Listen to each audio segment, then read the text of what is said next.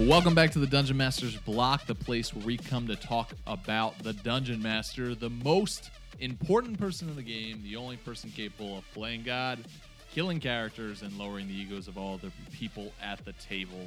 I am one of your hosts, Dungeon Master Mitch. And I am Dungeon Master Chris. And today it is the moment you have been waiting for, especially since last week. We are back with our Creation Inspiration episode part 2. And we are here with Top 10s, and Luander once again is here to join us with his own Top 10s. And we've got a lot of great, I think, ideas coming up in this episode, and just some great discussion on our own ideas, because as always, Chris, we never heard of our ideas until we actually revealed them. And I think for the first time, that actually was a little bit to our detriment, right? That actually happened. For my number 7, I stole Lou's number 6. Yeah, you yeah, jerk. How yeah. dare you.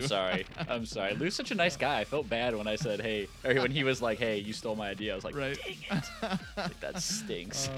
But yeah, so that and more to come in our top 10s. Before we jump into our top 10s, though, we have, as always, some 5-star reviews to read. So our first one comes from MKP Turtle and is entitled Amazing. I'm just starting to DM, and this podcast is the most helpful resource for me.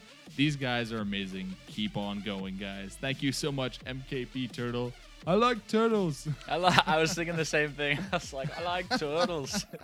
Oh, that video is so You're a funny. cute zombie. Thank you so much, Turtle. Appreciate it.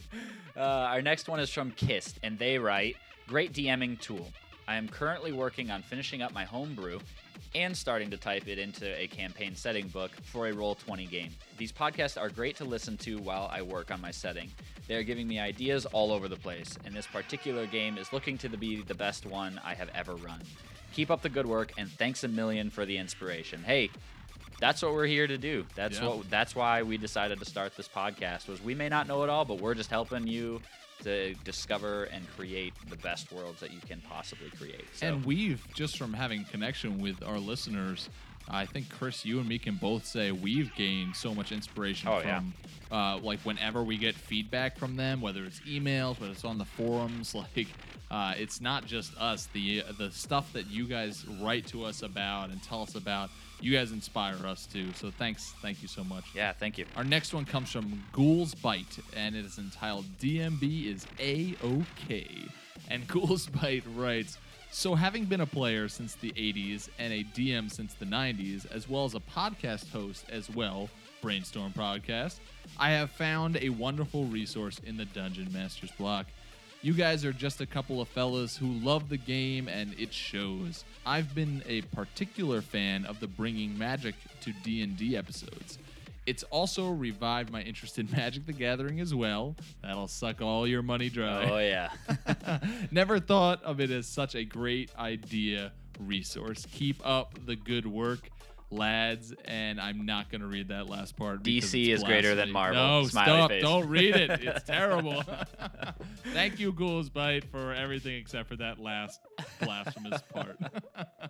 Oh, gosh. All right, our last one for today comes from Gorilla Nerd. It says inspired ! "I'm a new DM, and after inadvertently TPKing my group in the Horde of the Dragon Queen campaign, I decided to build my own campaign.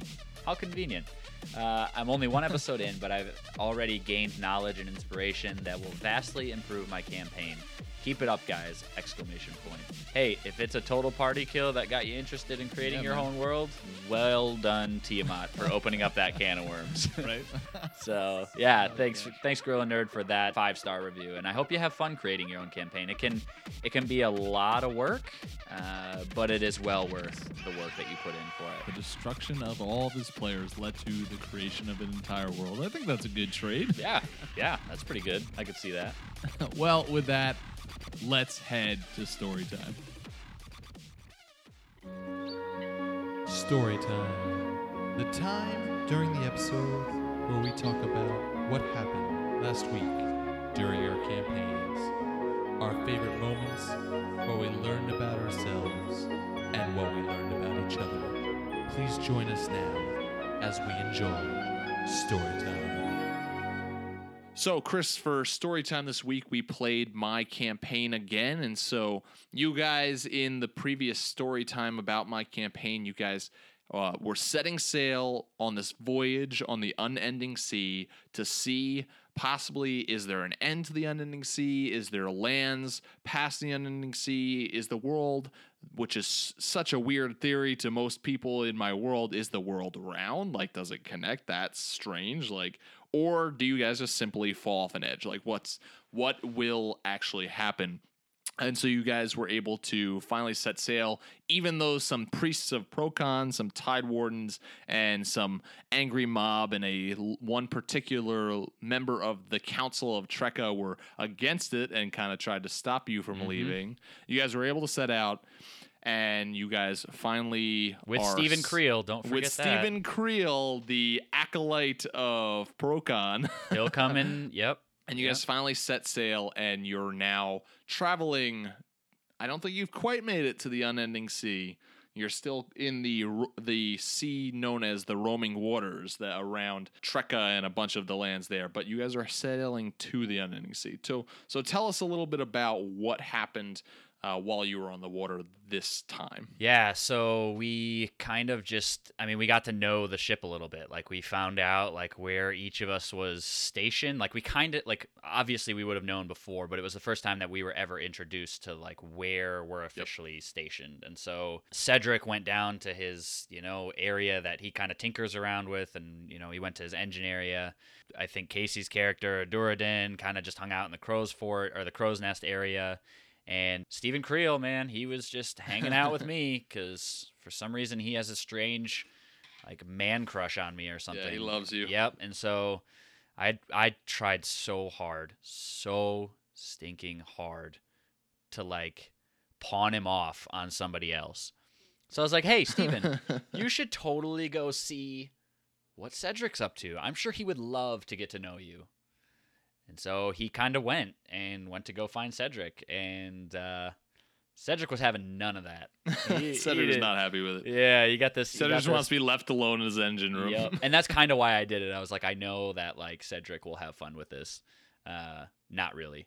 But so Steven goes down. He's like, oh, hey, Cedric. And I was just like, oh, I'm so glad he's not talking to me right now. I'm so glad he's talking to Cedric.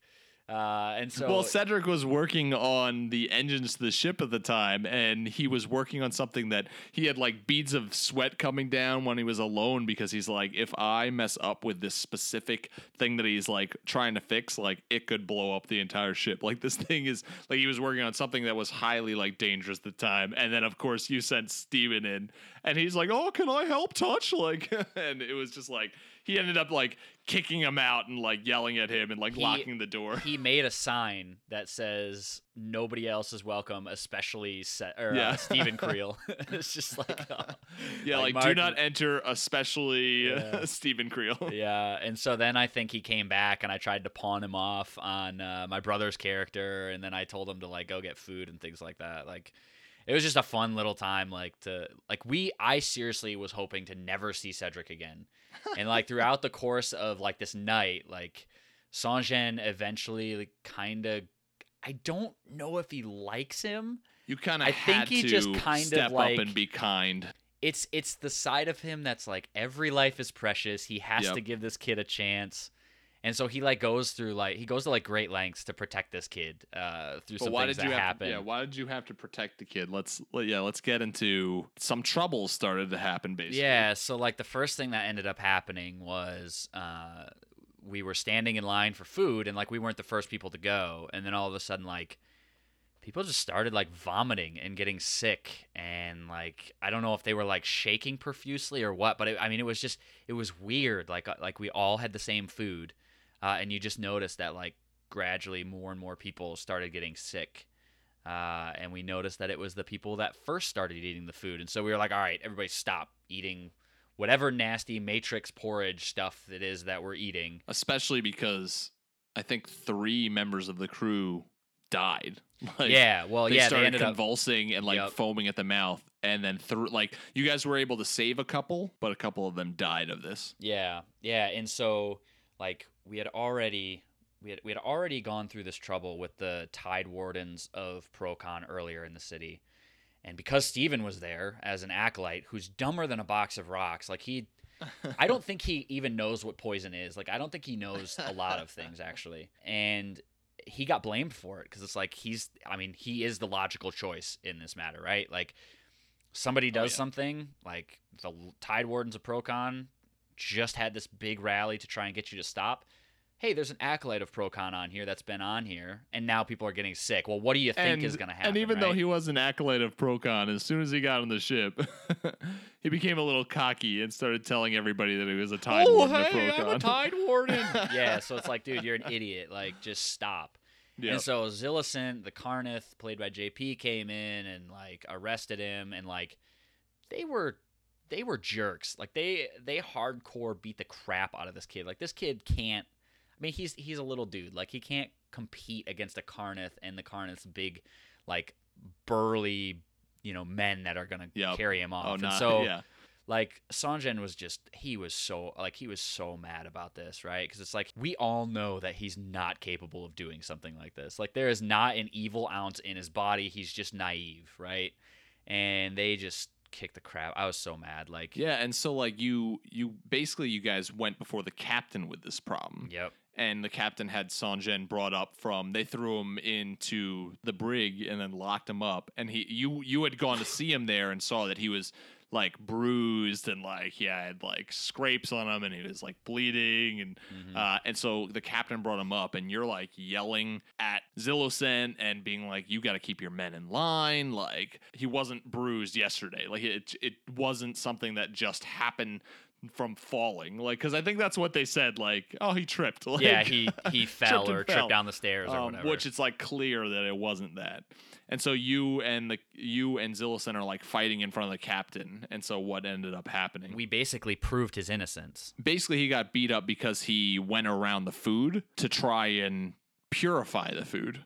And so, like, I said to him, I was like, dude, well, you know how to purify food. Go and help out with that, right? And this was not an attempt by me to not at all. Get rid of him. But he started sneaking around the food, and they just kind of assumed, hey, he's the guy. He's back to poison it. He's back to poison it again. He's back to poison more food. And so he got thrown in the brig because of that. And basically, I mean, I did this whole thing in front of Zillicent and his stupid lackeys, where it was like, hey, he can purify this food. He's not stupid, right? And even then, like, I was like, I don't even know if he knows high enough spells to be able to do this. And I think he was, like, really shaky about whether or not he could do it, right?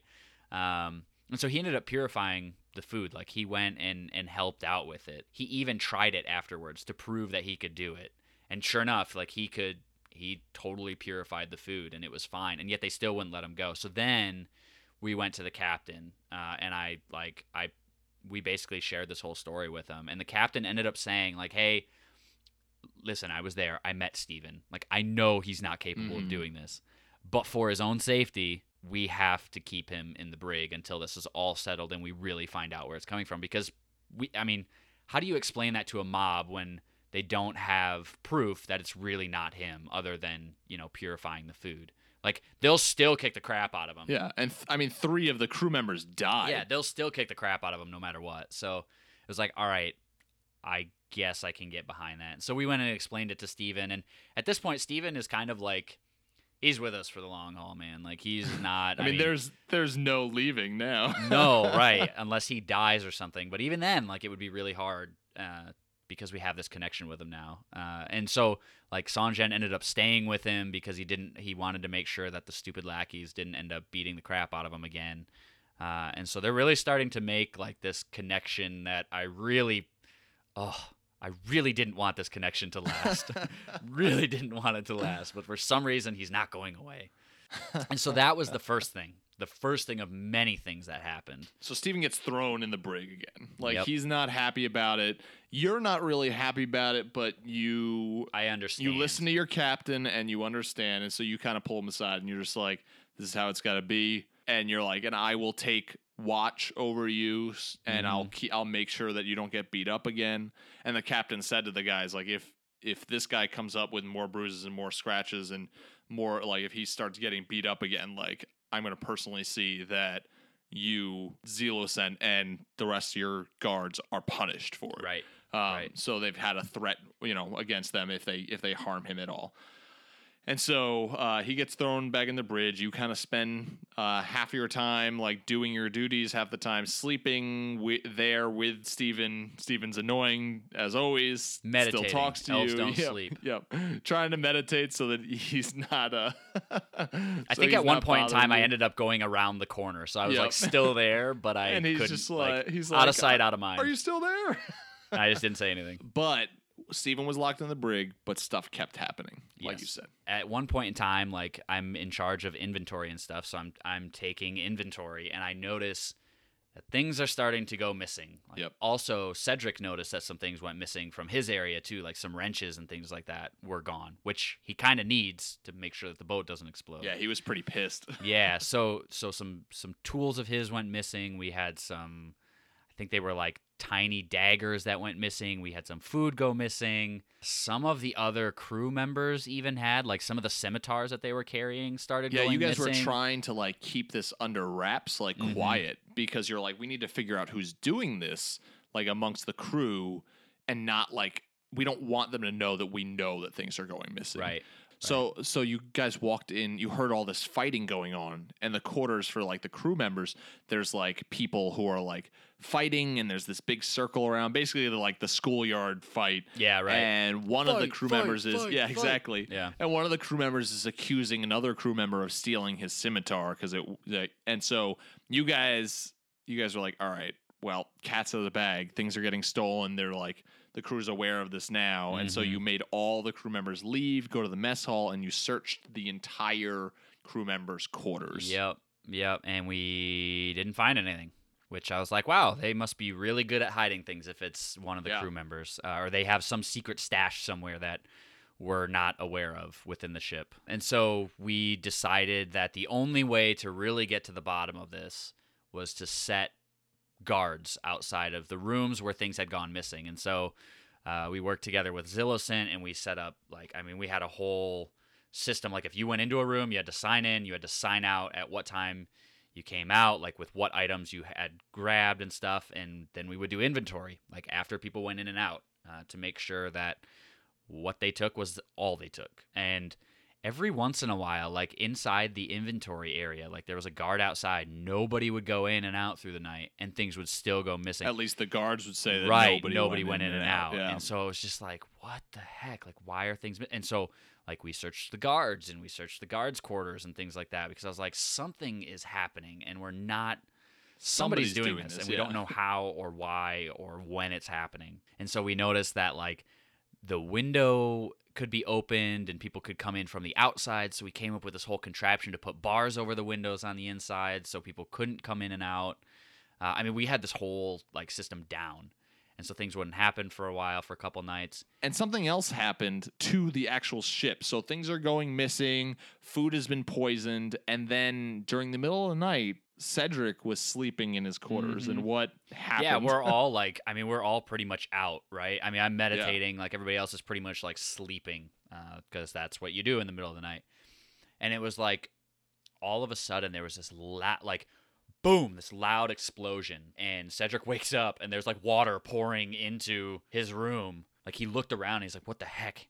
What in the world happened? Somebody had pointed one of the cannons down at the deck, like specifically at the engines, like they were trying to sabotage what was going on or something, or kill Cedric or whatever, to try and stop the boat from like moving, and blew a hole through the deck, blew a hole through the floor, and there's like water pouring into this area where Cedric is at. And so I had Cedric, like he got up and he started to like try and mend the ship, but I had him roll a perception check to see if he could see anything from who shot the cannon, and he completely botched it. Yeah. But then like everybody's running to help, and they open the door to Cedric's engine room, and water pours out, and you just see Cedric there soaked from head to toe, like he's a gnome. So like it started to build up, and he was like almost swimming in this, but he's Right. fixed it. And now you guys are like, okay, like things have escalated at this point, because not only is stuff missing, not only was the food poisoned, but now it's under watch. So you guys are like, okay, it's not being poisoned anymore. But now, like, okay, it was already bad enough when 3 crew members died from being poisoned, but now somebody is trying to sabotage the ship, and you guys weren't sure if they were just trying to sink the ship or maybe shoot the engines. Right. But things have escalated, and so you guys are like, we need to figure out what is going on before something else happens. Yeah. And then one day we found half-eaten things of food. One of the crew members came to you, and it was like, he showed you, he's like, I found this in the supply room. And it's like this half-eaten onion and this like apple core, and like there's food that has like is just on the ground. And so I was like, all right, we got to go. We got to go and find what's going on in this room. And so we took a bunch of people down there. I think it was pretty much all of us went down into that room, and we started searching. And we searched, and we searched, and we searched. And then we found a box. And inside of the box was one of the most hated, vile, despicable creatures in the world of Atos. Yep. It was a Noggle. Yep. There was a Noggle inside of there. A Noggle stowaway. Noggle stowaway. And he was like calling me like knife ear, or was it pointy ears or knife ears? Knife ears, which is like, which is a very derogatory word for elves. Sanjen, that's probably been the closest world. that he's ever come to like intentionally killing somebody. The funny part is, even with the Noggles, like the most hated creatures, he still thinks life is valuable. Like he will not kill. But that Noggle was pushing you to your limit, like, because like he's calling you knife ears, and calling like me he's stupid. Caught. Like I've been searching. You guys before. have him caught. Yeah, like he's full on Noggle. He's calling you stupid. He's calling you knife ears. He's laughing because you're like, I've gone through the inventory in this room, and you realize the reason why things were kept missing and nobody was catching people was because this Noggle was stealing things from inside the room. Like he had like the daggers on him, and he didn't have everything on him, but he was like making fun of you, saying like you were like going through inventory, and he was like creeping from behind you, like going from crate to crate, just like saying you were dumb and you couldn't like spot him, and like he was right under your nose the whole time. But yeah, while he's caught, while he's in danger, and like you guys question him, and like he and possibly somebody else was the one who poisoned the food, because you guys questioned him, and he came out and you zoned of truth him. He was the one that poisoned the food. We found like, empty vials on him. He's still making fun of you, and he's calling you names, and he's basically saying that you like asked him where his stuff was, and he pointed to like everything in the room. He's like, this is all my stuff. Like, because Noggles think that everything is theirs. Oh yeah, so we were figuring out like, was anybody else on the ship? Were there more of him, that were on the ship? And we had like communicated back and forth with the other ships, and we found out that they were being poisoned too. So it was like, okay, we let them know that like, hey, we found a Noggle on the ship. There might be more. Like, start searching for your stuff, which is really funny that there were Noggles on the Noggles' demise, which is just super funny. There was none Noggle on the Noggles' demise, and they didn't have a Right, trial. They just slit its throat. Yeah. Oh yeah, they Killed slit his it. throat, threw him overboard. Like they just would have none of it. And so we questioned him and found out that there was one on the Noggles' demise, there was two on the Sea Chariot, I believe, and then there was three on the Huet Lash. The wet lash. Did we ask him to tell us where they were? I think you did, and I think he I'm actually pretty sure didn't he's like, know I have because no idea he where they didn't are. know, because the reason food started appearing was because you guys had found out that the latch on the window had been opened. And so he was in this room, sneaking out of this room, coming back into this room. And so eventually you guys were like, oh, somebody's sneaking into this room from the outside. So you made sure to seal all the windows completely, like you barred them up, making it so you thought you were keeping people out, but you were actually keeping this the little Noggle in. Yeah. Like you locked him in the room. So he was like going through the rations that he had stolen, but he couldn't like throw them out the window or anything. He couldn't dispose of them anyway.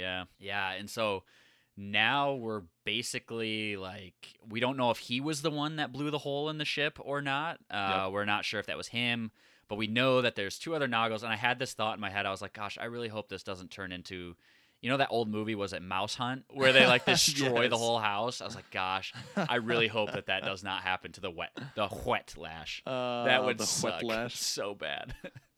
Mousetrap. That's a great idea, Chris. Thanks for that.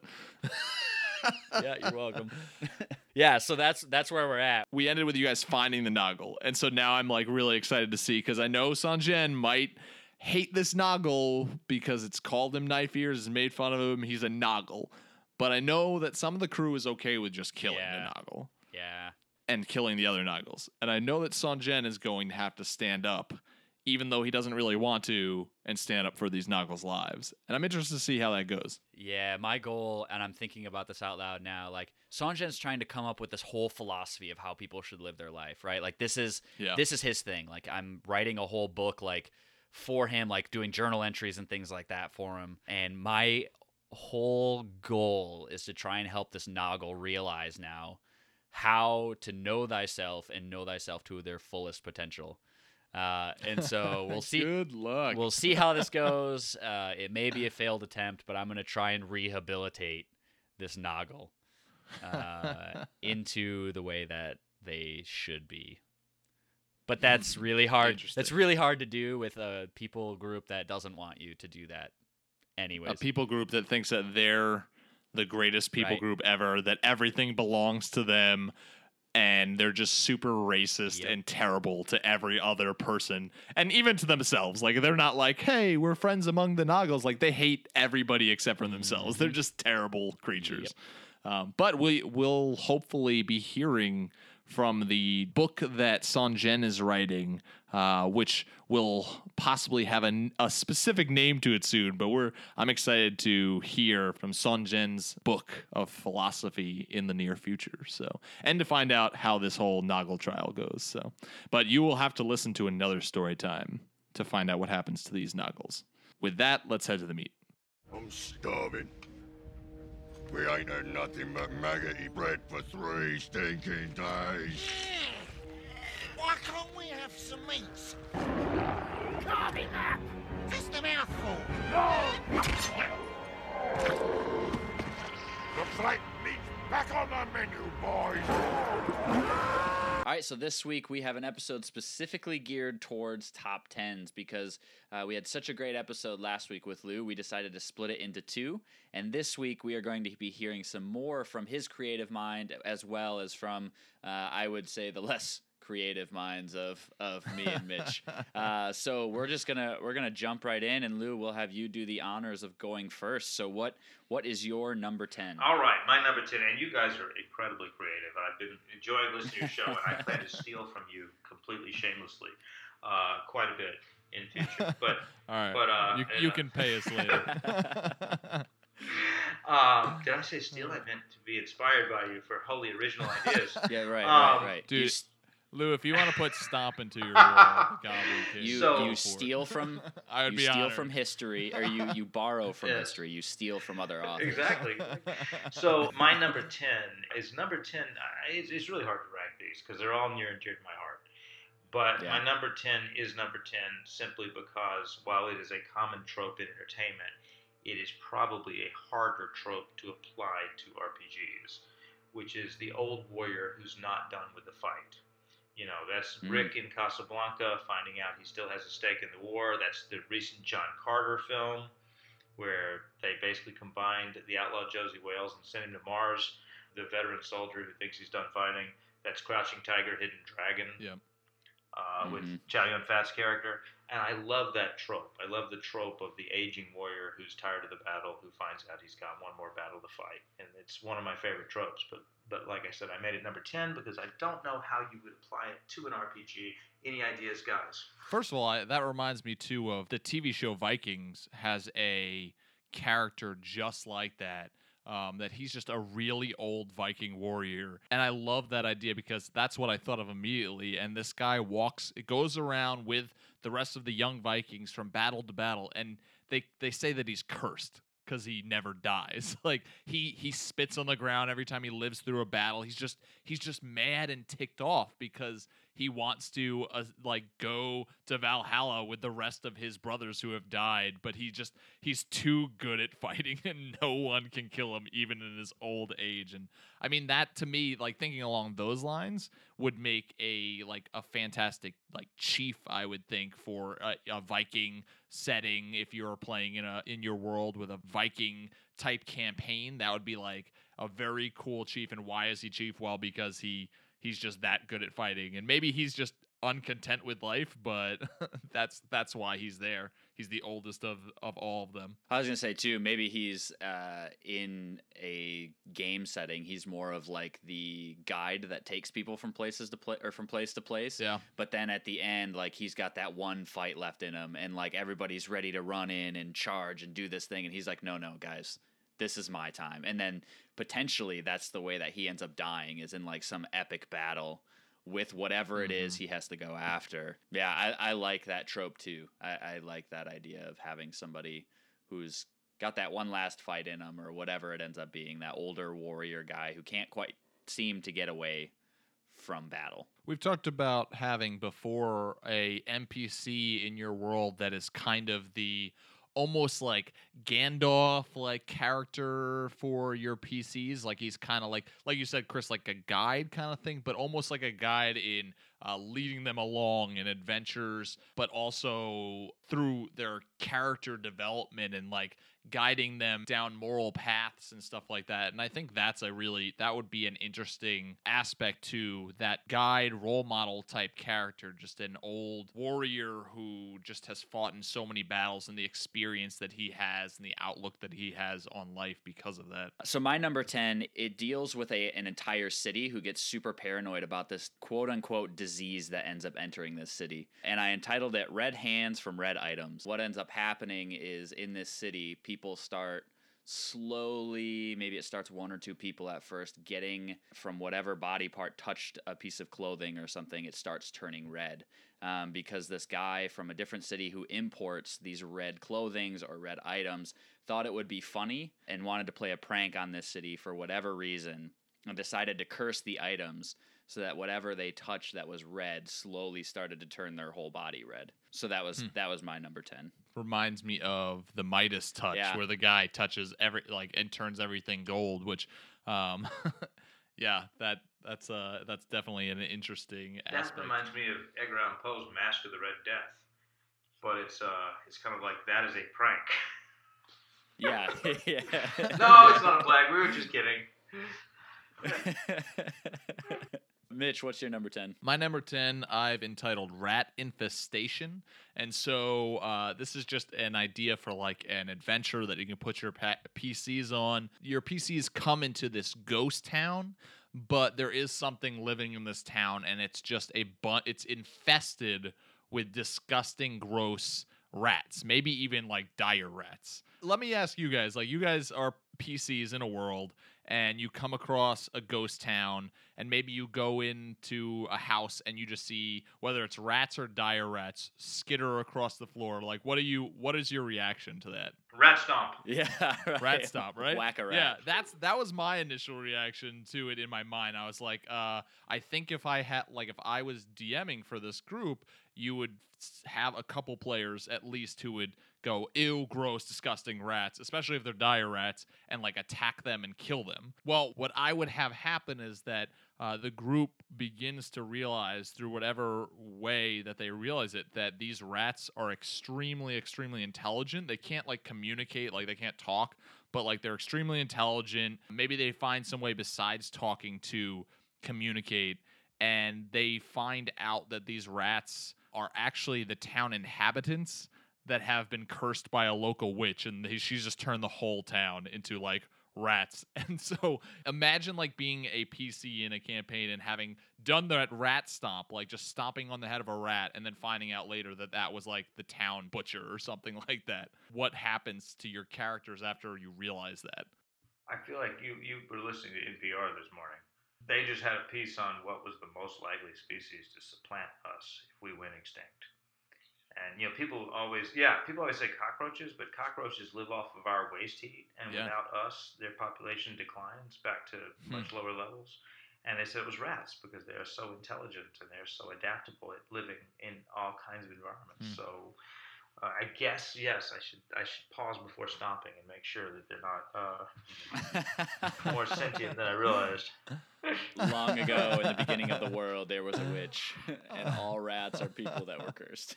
Anybody who listens to this podcast knows that I enjoy adding tragedy into my campaigns and enjoy giving players tough decisions and tough things to role play through. And that immediate reaction of I stomped the rat and just just obliterate that rat. And then you find out later that these poor rats that weren't attacking you, they are actually just people in rat form. And you help even going and helping and either bargaining with the witch, getting rid of the witch, whatever it is, however you turn them back, it's like you on your conscious know that you killed this rat.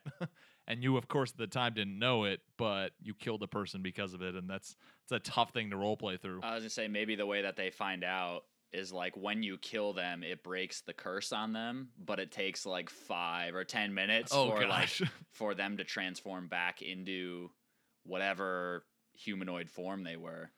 And that's how you find out, like, oh my gosh, what did I just do?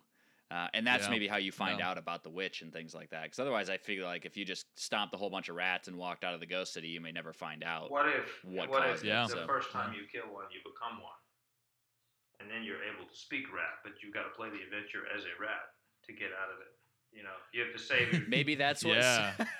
Maybe that's what slowly happened. That's how it's passed on. Lou, I really love that idea because I love the idea of having an adventure where all your players go and kill rats, because that's the natural, I think, reaction when you see a disgusting rat and you want to sleep in this house or whatever and just rest, is just to kill the disgusting rats who are out. And then all of a sudden you like, maybe even it's after you sleep, and so you sleep there and you wake up and you're rats, and now you can communicate with them, and just having an adventure where you're rats going on an adventure to destroy this witch. That'd be fantastic. That would be. All right, Lou, what is your number 9? Number 9. I'm ranking these, I think, in terms of their usefulness. So another trope I love in fiction is fighting for the wrong side and finding out slowly that you're on the wrong side.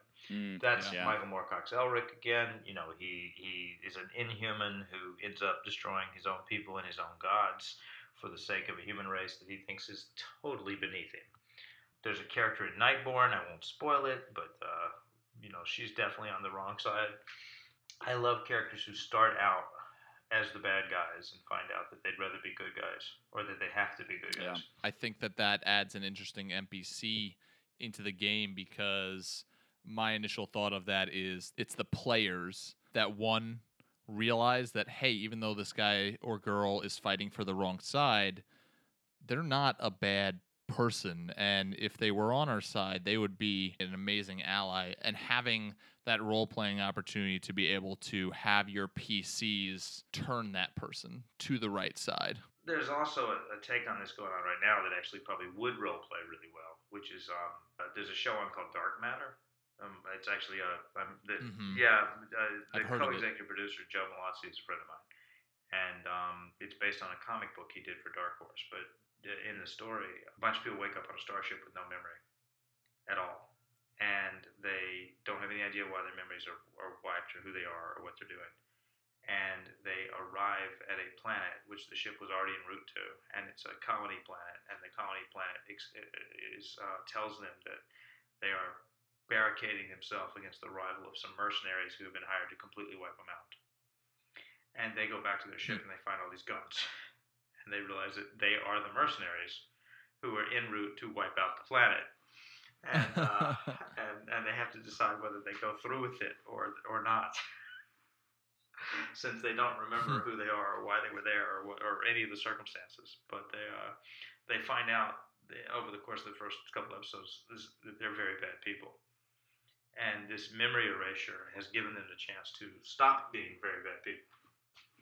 So, it would be an unusual campaign, but you could start a campaign off where you tell the players to build a character but have no backstory whatsoever. Yeah. You might even hide their abilities. You might have a magic user who doesn't know what spells he knows. Or even that he is a magic user. Yeah, which would work for a sorcerer, especially because it's something that they just have an innate ability to do that, and so maybe you have that scary moment where they're about to be killed, and they let off by whatever it is, and they let off a spell in defense of themselves. All right, Chris, what about you? My number 9, Mitch, I think we've talked about it. Before, is I want to create some sort of way to have a fishing tournament in my world. I think we talked about this when we went up to my grandparents' cottage. I think so, yeah. And I said, I want to come up with some way that, like, through percentage die rolls that I could come up with a way for people to catch certain types of fish in certain types of water within my world, and have like fishing tournaments people can enter, and if they just want to go out and fish for a specific type of fish for food, they can do things like that. They can buy things to help their percentage chances of catching certain fish, and that's something that I'm currently working on. But I thought that might be something fun, a pastime that many people love into a D&D setting. So that was my number 9, was adding some sort of fishing element to the world.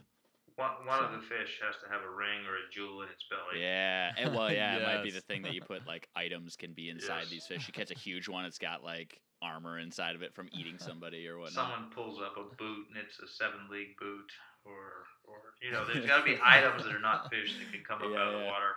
Yeah. Yeah. Yeah. That reminds me of what we talked about in the last episode with games within a game, and that would definitely be something that I know at least a couple of our players would get so into, especially that the video game mentality of like, ooh, like this is a challenge. I can, we often say there's really no winning and losing Dungeons and Dragons. The winning is having fun, and the losing is you're doing something and you're not having fun, and there's just problems at the table. But giving little games like that in your actual game can give those players who just really want to win, here, this can be your moment. Like, maybe you can do well at this little mini game I created for you. It reminds me of in Legend of Zelda, the fishing game idea. Yeah, that's kind of where I was going with that. So So my number 9 I've entitled Iron Man 4. And gosh. so in my world, dwarves have created not only golems, but they took it a step further and they create golem armor. So it's an emptied out golem, but they have the, when they reach the point where they have the technology to be able to step inside this armor and to go around in this big golem armor and to fight, whether it's they're smashing goblins or they're in need of actually fighting a dragon.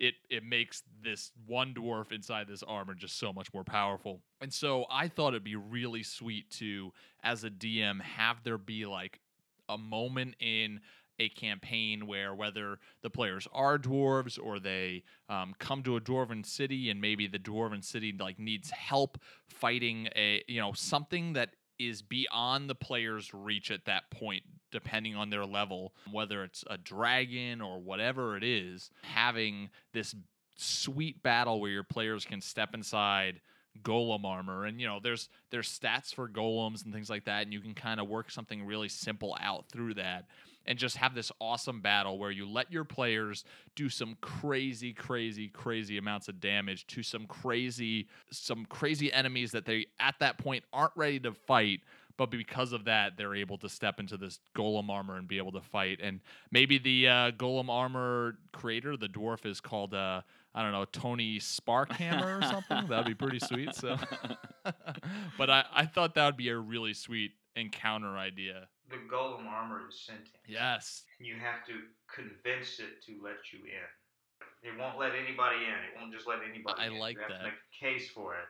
It may say you can get in today, but you can't come back tomorrow. I didn't like what you did yesterday, so I'm shutting you out today.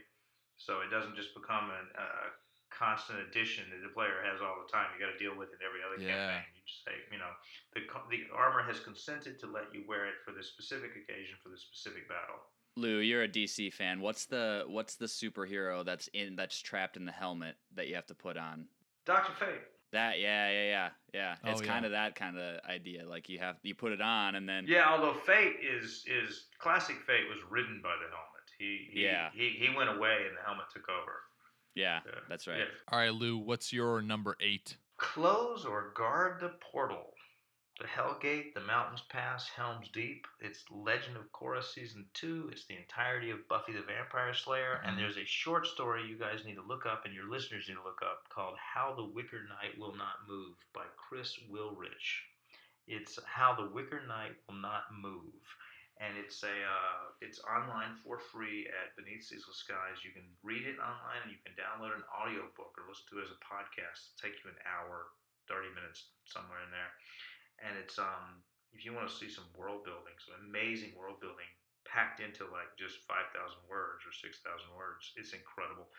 There is a portal through which something completely alien is coming into the fantasy world, and anything it touches is converted into itself. It's some kind of crystalline substance. So when you look through the portal, you see things that might have at one time been people or animals that are now all this diamond substance, and they move very, very slowly relative to us.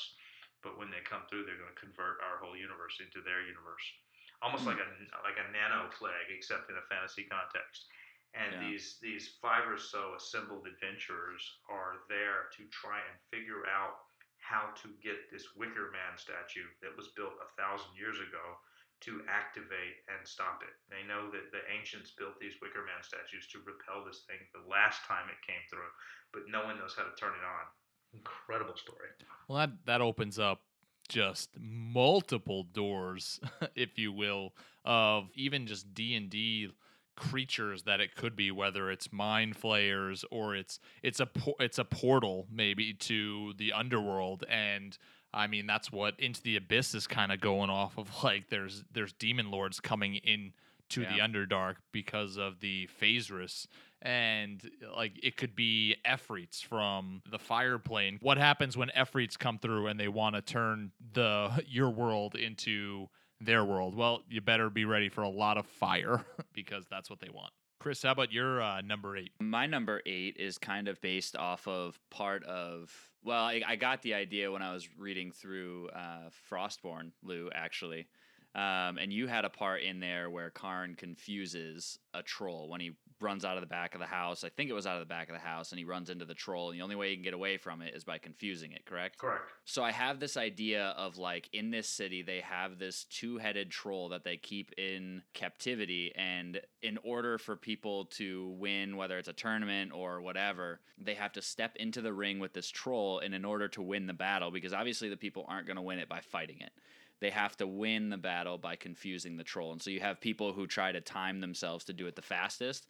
And so people will practice these stories or whatever to confuse this troll in order for it to start beating itself up so that they can win. So that was the idea that I had based off of what you wrote in Frostborn. So little shout out to you. Man, I feel so bad for the troll. I was going to say, inspired by Frostborn, it shouldn't be your number 8, man. That should be your number 1. Yeah, well, but except that I feel so bad for your troll. It's like bear baiting. They've just got this poor thing constantly befuddled. Just stab it already. It's just living in constant agony because it can't figure out what's right and what's wrong.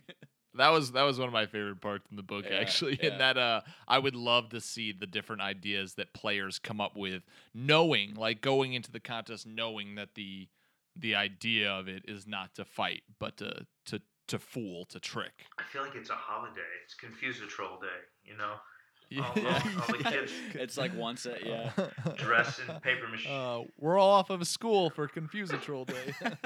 Oh, your troll costume looks so cute, Billy.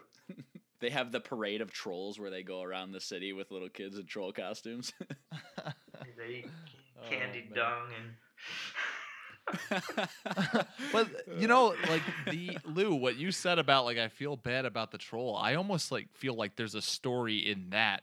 Like you as PCs come into this town or this, you know, whether it's a small town or a city, and maybe this is their big like thing. Like they have this troll captured, and you know, instead of having jesters outfits, they'll have like a parade on the day, and people will dress up as the troll, and they just like have this whole mockery of it, and they'll like people will come up to this whoever's dressed up as the troll and like trip the troll and whatever it is, and maybe your PCs like they enter into it, but then they realize that this troll is just a poor creature that's being endlessly tormented.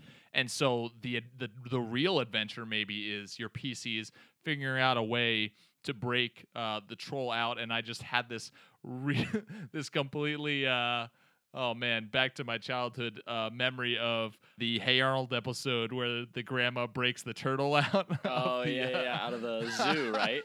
Yes, Yeah. yes. But I just imagine like maybe that is the adventure, breaking this poor troll out so he can just live free in the I wilderness. think so. I think, and it's they think that chickens were domesticated initially because of cockfighting. Mm. Yeah, it's so cruel. And I went, I saw one bullfight live in Spain when I was younger. My brother was there. He cried. My mother cried. But one of the things I got out of it, it's they shouldn't bullfight. I'm not in Yeah. favor Yeah. of bullfighting. Right. But one of the things that I learned when I watched the bullfight was that sometimes the bull wins, and when the bull wins, the bull goes Mhm. free. That bull is put out to pasture and is never used in a fight again, or at least that's what we were told. So if there ought to be sometimes the troll wins, and Yeah. and the trolls who win are rewarded for having won. You might have a troll that is like that's a great gig. Yeah. I get to stay in this cage, and I get periodically food, I get a I eat place it. to Yeah, I eat a stay, person. Yeah. Yeah, the troll is not being Yeah, fooled yeah. ever. He's just super, super smart, and he's able to act the part of like, oh, I didn't think Yeah. about that, Yeah. and I'm tricked, and Yeah. oh, that'd be good. There's a lot of options for that story apparently. Yeah. It's Hermione trying to free the house elves, and they don't want to be freed. Right. yeah, Right. yeah, Yeah. Good example. See, you slip him a sock in a book without him knowing it that the master gave to him. Yeah. Yeah. Seems legit. Oh, so good. So, Mitch, what was your number 8? My number 8 is War of the Elements. And so in my world, I have the Ganassi, in my world. And in my world, instead, the Ganassi culture is that they do not worship gods in my world. What they actually worship is there's tiers of Jinn and Efrits and whoever the Ganassi are related to ancestrally. And so there's like the top tier of Jinn, like that's who the air Ganassi, that's who they would worship, and that's like their god of sorts. And it's interesting because a lot of them are in service to their quote unquote god, but they can actually go and speak with their god and talk to their god on a regular basis if they're not traveling. And depending on how powerful the Jinn or the Efreets are, like they can actually answer quote unquote prayers depending on the like how far you are away from them. And so that's just something I added into my world as a bit of lore, but I thought it'd be really sweet to have this war of elementals where the different Ganassi, and maybe your players are Ganassi from either the same type or different types, and there's a war between the different types of genies from the different planes, and they are now being placed into this war against each other. And I think what would be really interesting is if you have 4 players, you have 4 different Ganassi of different types, and they're initially fighting each other, but maybe something brings them together to be like, this is not what we want to be doing. So that was kind of my idea. Lou, number 7. We're working our way up. Have to go on a quest to heal a friend. This is the first half of Return of the Jedi. This is a great book from the How to Train Your Dragon series, How to Cheat a Dragon's Curse by Cressida Cowell, where fish legs is poisoned, and they have to go and find the vegetable that dare not speak its name, the potato, which the Vikings don't know anything about, but the potato is the cure for the poison. So they have to find the mythical potato. Which, if that doesn't make you want to read the book, they have to find the mythical potato.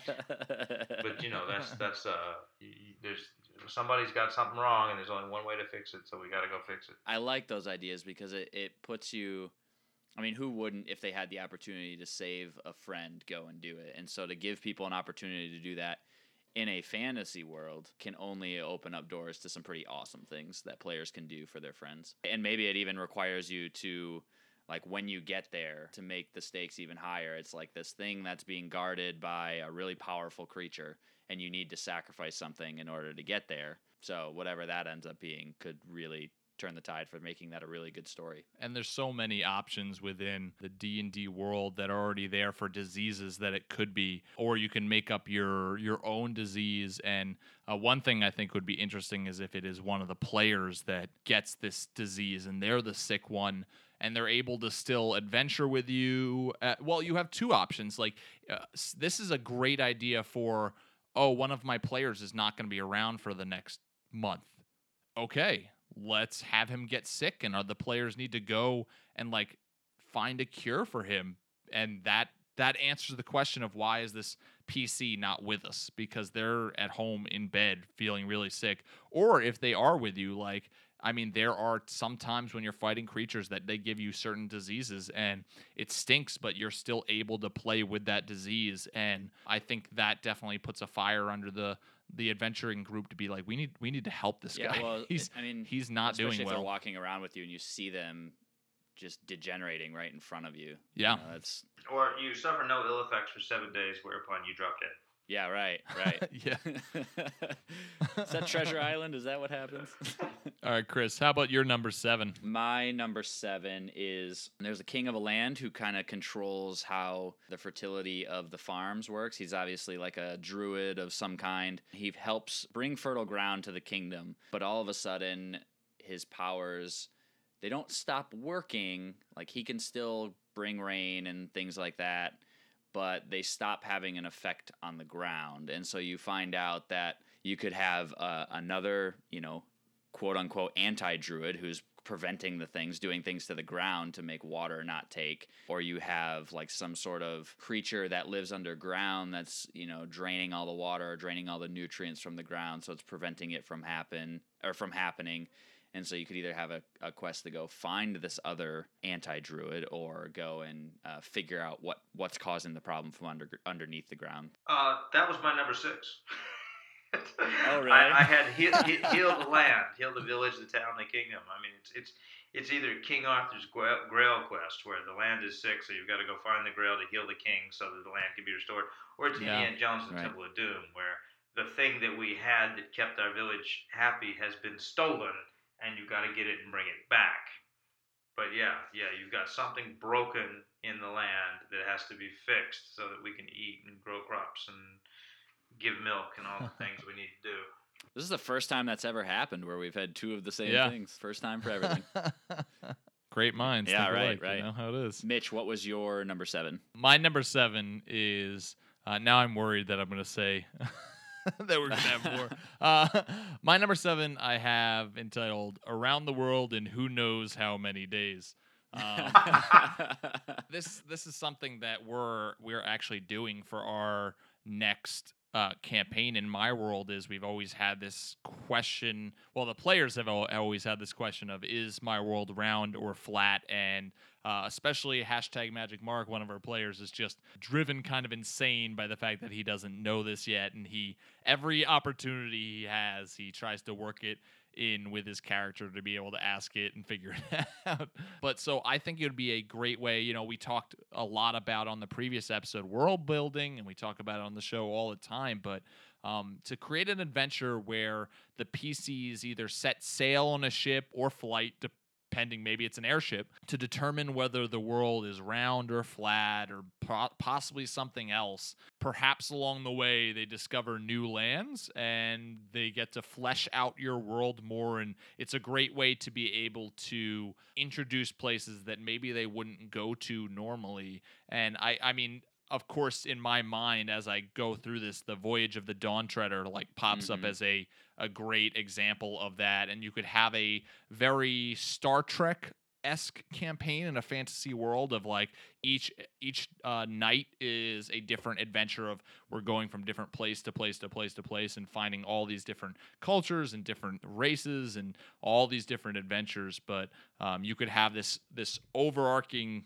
question to the campaign of, are we going to reach the other side where we know lands, and so we figure out that this world is round, or are we going to fall off the edge at the end? What is going to happen to us? It's funny you reference Star Trek, because the first thing I thought of was the Chinese treasure fleets when Imperial China sent out fleets over the world, and some people think it came to the Americas. And they were not on missions of conquest. They were on diplomatic missions to just spread culture. And it actually is the closest thing we've had on our planet to the Enterprise. And yes, that'd be awesome. Voyage of the Dawn Treader, seminal sailing work. Ulysses and the Odyssey. Yeah, I was thinking the Odyssey Yeah, too. so yeah, I love that. You could do Star Trek on a boat. Mr. Spock could be a half elf, and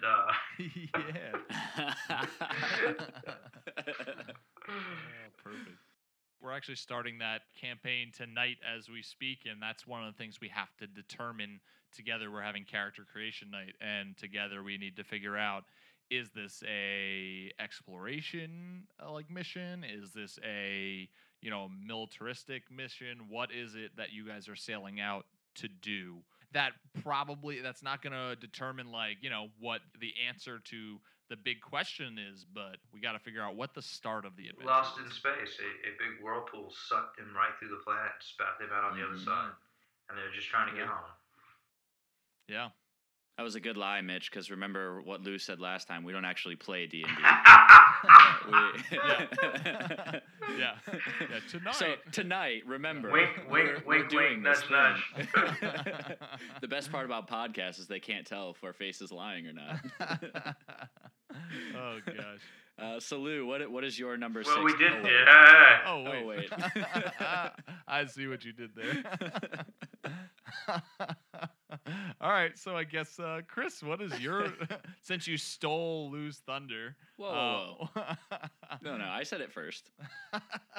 Because you put it lower on the list. Yeah. All right. So my number 6, it deals with... For some reason, I have this thing where...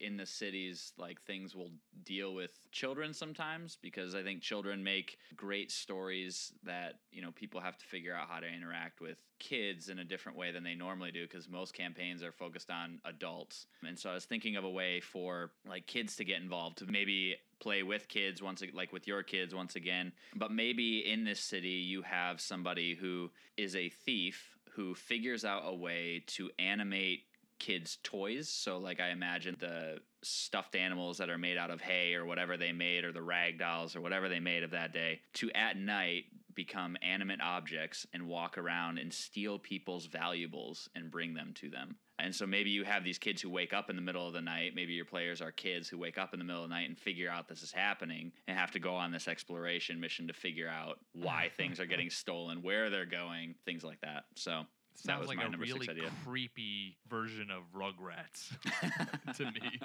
Evil toy maker. Yeah. Like Toy Story. Yep. Yeah, type thing. So I would like to play in that, and I would like to have a very serious, creepy outlook, horror-ish sense of that campaign. I would totally be into that. Yeah. So, Mitch, what is your number 6? So we had the War of the Elements from me. Now I have number 6, the War of the Gods. And so I thought it'd be really sweet to play in a campaign where the players' characters are angelic beings of their chosen god, and that they're given the task to fight in a war between the devils and demons of the evil one, and just the crazy things you could do in a campaign where you're not tethered to normal rules of physics and just things that you would be tethered to in a regular game. Even just the fact that, you could be all ancient creatures, that angelic beings. And, you don't need to get into, we always say story first and rules are the secondary thing, and you don't need to go, okay, well, if we're going to do this, then we all have to be Solars from the D&D Monster Manual and figure out what they are as far as a race. But you could simply, if you're a angelic being of Morden, you can take the dwarf stats. If you're a one of Pelor, you can take the human stats and then just role play the rest. And, maybe you all have wings, whatever it is that you determine as the DM and players together. But I just thought it'd be really cool to, with our past campaign, we got a very strong glimpse into the world of the gods, and to be able to do that and introduce things into a campaign that maybe you normally wouldn't be. I know, Lou, like you said, with writing your books, you don't get as much of the mythology of the gods as you would like to, and you've created all this stuff. And this, I think, is an opportunity that maybe that's the same for you as a DM, that you don't get to get into the mythology of your gods as much, or even figuring out what is true and what is false from the beliefs of the people on your world. And that would be a really cool aspect, I think. I wonder if there's a way you could play where turns didn't pass in the time they normally do, but occurred over decades. You know, where you're seeing it as like, I just took my sword and I whacked this other god over the head, but what you're actually doing is grabbing a mountain and hurling it at him, or making a volcano blow up or something, so that everything's connected. In a way. Some way you could shape the environment with the battle. You know, the two of us fought and we made the Grand Canyon that day. That would be awesome. Like making like every move, or even just the most monumentous moves, be cataclysmic, or just be like just monumentous moments. Like one of your characters dies, and in the real mortals world, a star falls from the heavens and hits the earth, or a meteor, and it you know, especially if on the other end of this, you like if there was some way. This is probably more complicated than you need to get, but if there was some way that you set some ground rules up, and then when it's done, you're like, okay, so this is what the world looks like as a result. Now we're going to play completely mortal characters in the ruins of this world. So there's a mountain here that didn't used to be. This city doesn't exist anymore. You know, you have to now play with the consequences of your god's actions. That'd be fantastic. I like that a lot. All right, Lou, you get to talk again. What is your you get to give us one again. Hopefully, Chris or me didn't steal it. Number 5. What is your number 5? We've been compromised. It's the Mission Impossible films. It's Kingsman, The Secret Service. At the end, it's 3 Days, The Condor, greatest spy movie ever made. Robert Redford for the win. Or for that matter, Winter Soldier, Robert Redford for the win. Same movie. It's I'm working for this organization, and guess what? It's compromised at the highest level. No idea who I can trust. Have to go rogue because I cannot trust my own people anymore. Yeah, I'm in the King's Guard, and someone else in the King's Guard has turned the King's Guard against the King. Maybe the King has turned the guard against me. I don't know. And so we've got to go out and figure out who the traitor is while losing all the things we used to rely on.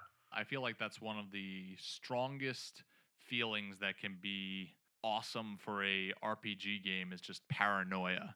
And you don't know who you can trust, and like not knowing, you know, who's going to betray you. And I've done it in one of my campaigns where the traitor was one of the players at the table.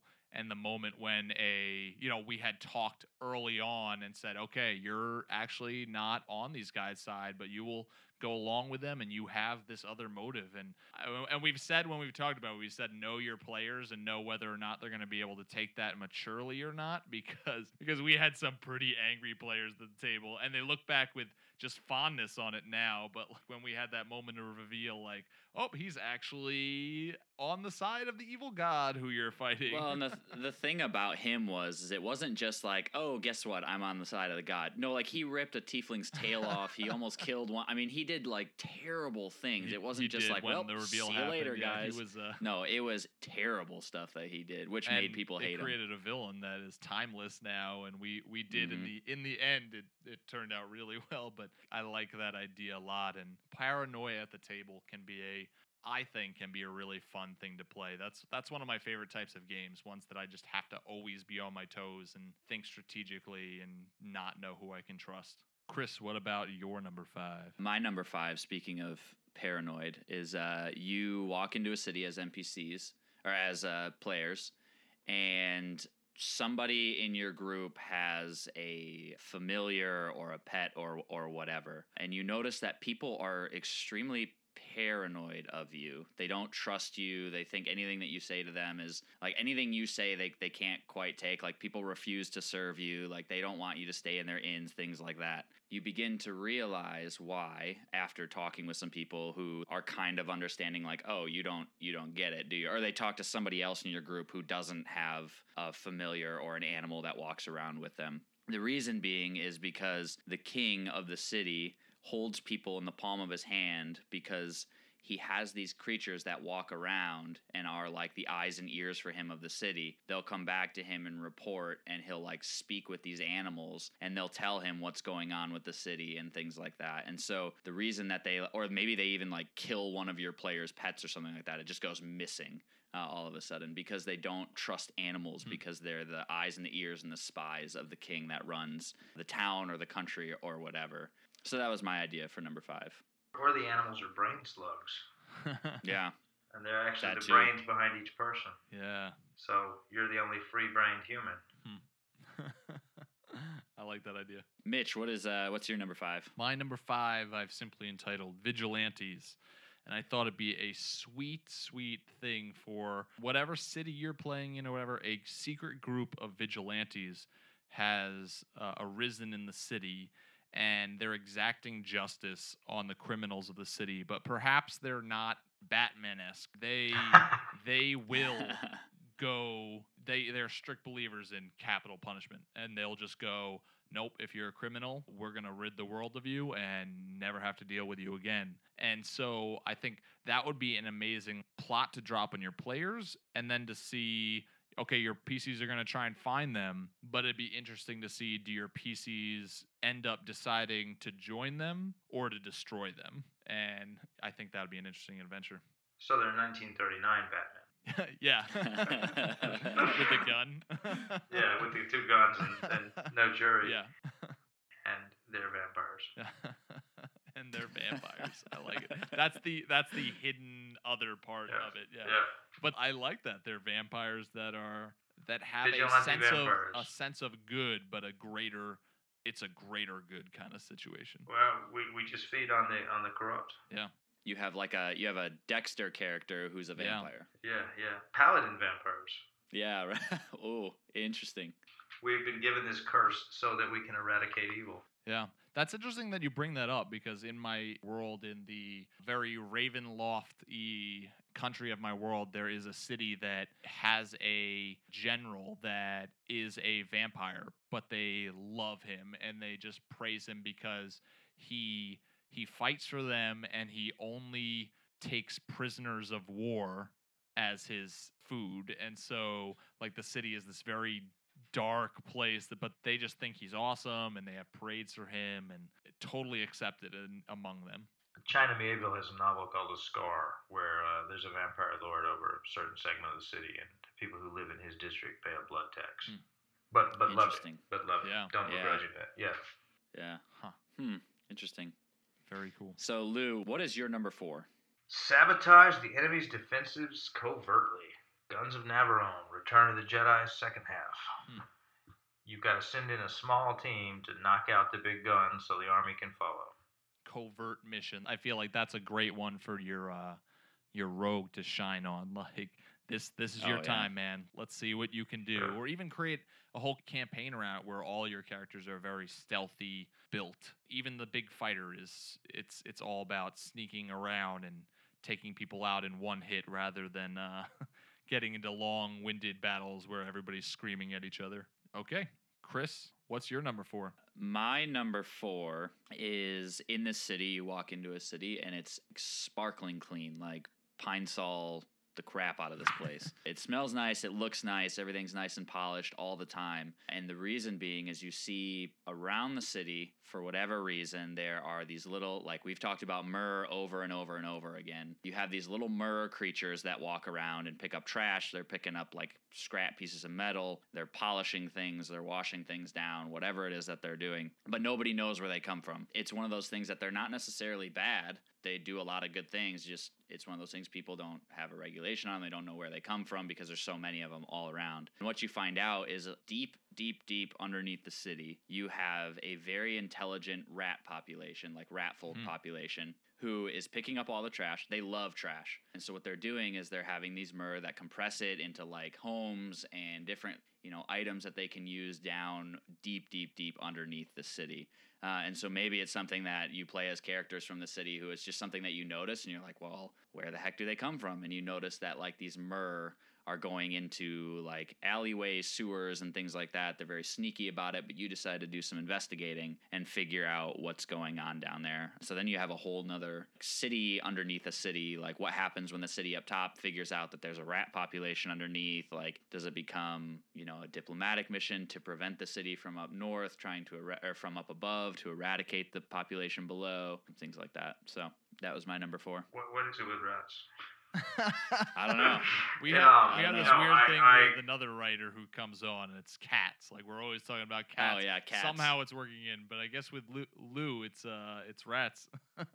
Well, that's a great idea. But when you said myrrh, my first thought was gold and frankincense, and Yeah. Oh yeah. Myrrh are the little you talk about collecting garbage, and they love garbage. And where I spin off of that is that everything isn't gold. We're always like, how many gold pieces are there? How many platinum pieces are you get? One of the most valuable items in the Middle Ages was spices. Yeah. Ways to preserve and flavor food. And then, you could give the player a huge bag of spice, and he'd be like, "What? What do I want this for? I want a bag of gold. This is just a bag of pepper." And leaves it. Right. And then he gets back, and you're like, find out actually that bag of pepper was worth 5 times its weight in gold. Yeah.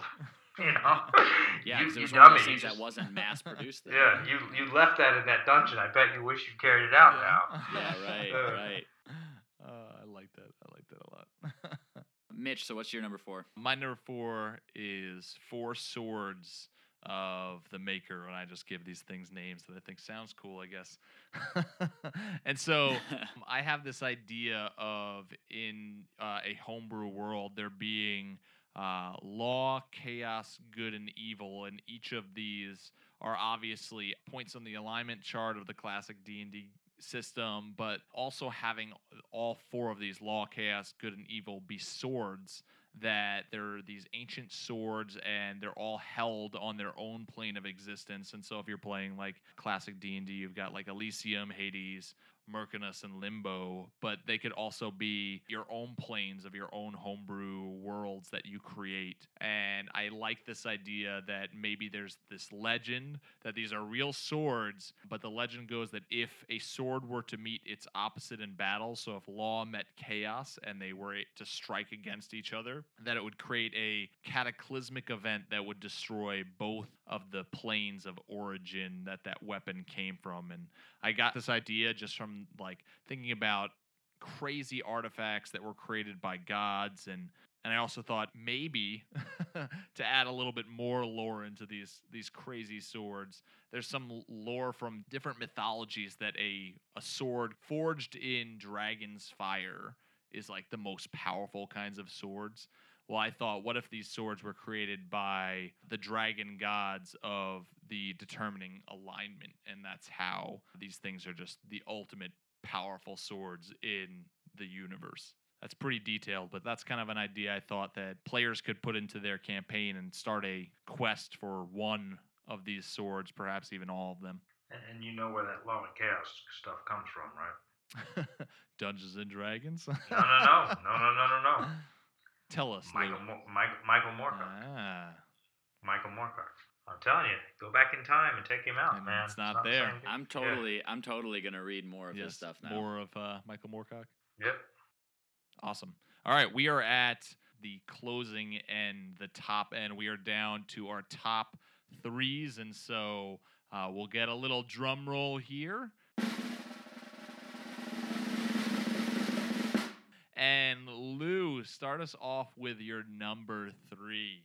Infiltrate the villain's organization for intelligence. Every Bond movie, particularly Out of Magic, Yep. Secret Service, and Goldfinger, where it doesn't work.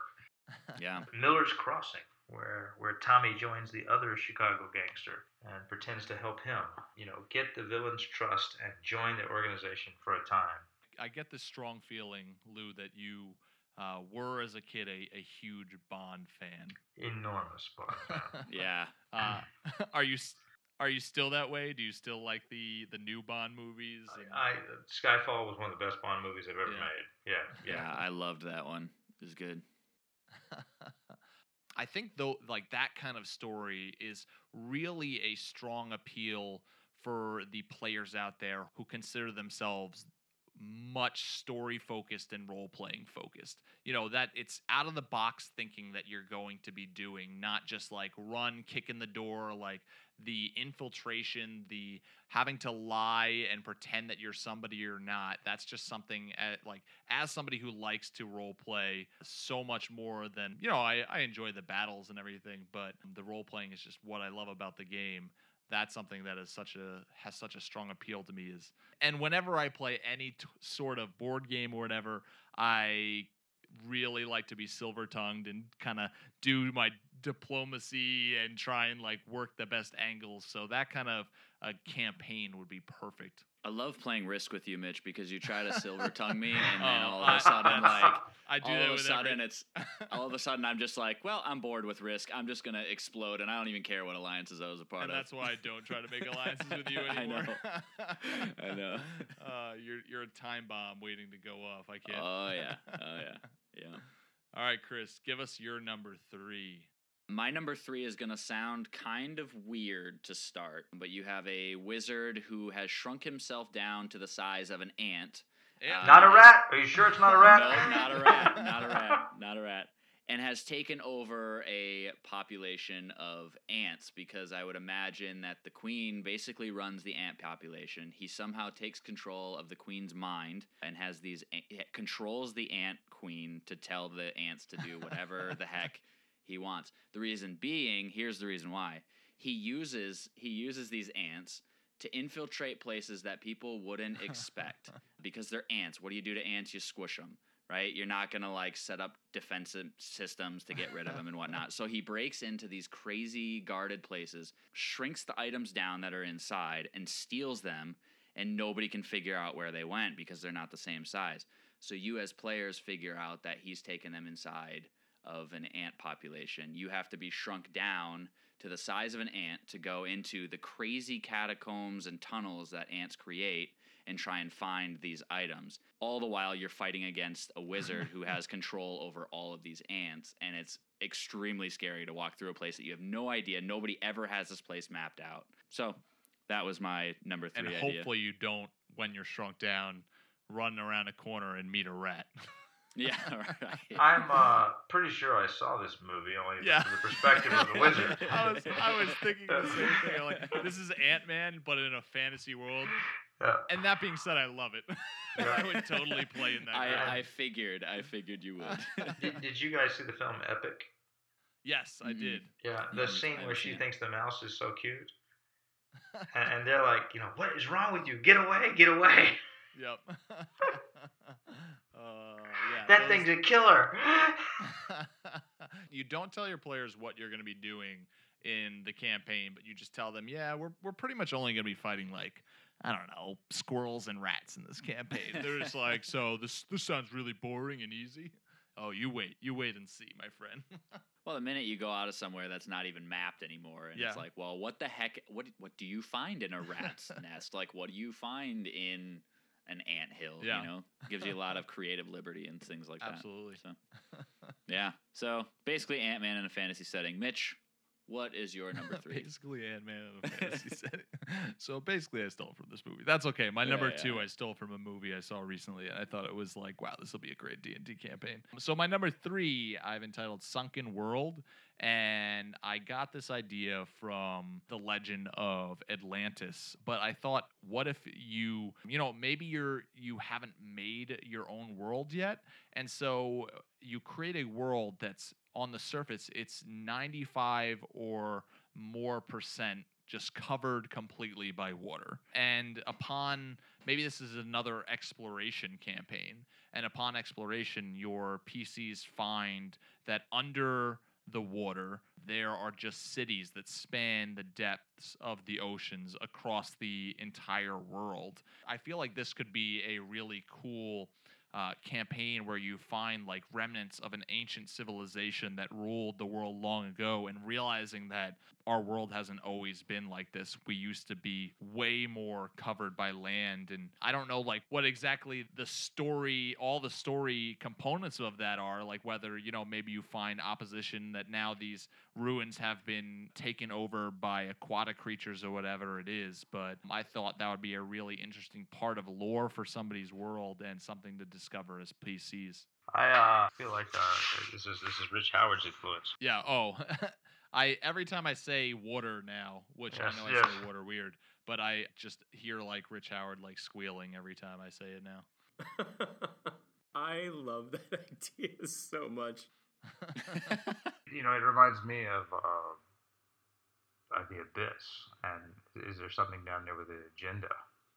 Yeah. Yeah. With an anti-surface dweller agenda. Yeah. It also Yeah. reminds me of the Silurians on Doctor Who. It was our planet first, you know, Mhm. and we'd like it back, and we have the moral high ground because it was our planet first. Yeah. Yeah. Yeah. Well, that's interesting. I didn't think of it until you kind of said that. But what if the story of the campaign is the PCs find out that this is like a really long, drawn out. It is not nature that's been causing it, but it's like magic or whatever of this underwater race that has slowly been taking over the planet, and they're going to continue doing it until there is no land masses on this planet anymore. And what do your PCs that live on land and need land and know that there's family members and that their ancestors are going to need land to live on do when they figure out that there's these powerful creatures underwater that are slowly raising the level of the sea and just taking this planet over? Years ago, there was a science fiction film, and I don't remember what it was called, but someone discovers there's aliens among us, and the aliens can look like us, but they don't normally, and they are taking over our planet. And when he tries to stop them, the alien villain says to him, "You're destroying your planet. You're destroying it. You'll be gone in 100 years. You know, if we take it over, we'll fix it, and it'll still be here. So you shouldn't be fighting us." And it's that that wonderful kind of Jim Kirk thing about how Yeah. it's my destruction. I have the right to kill myself if I want to. Don't you higher beings tell me not to do it. Yeah. How dare you try and save me for my own good? I have the it's what makes me human that I get to be stubborn and die. Yeah. It's my pain. And I find that fascinating. The idea when you're opposing something that might have the moral high ground. Yeah.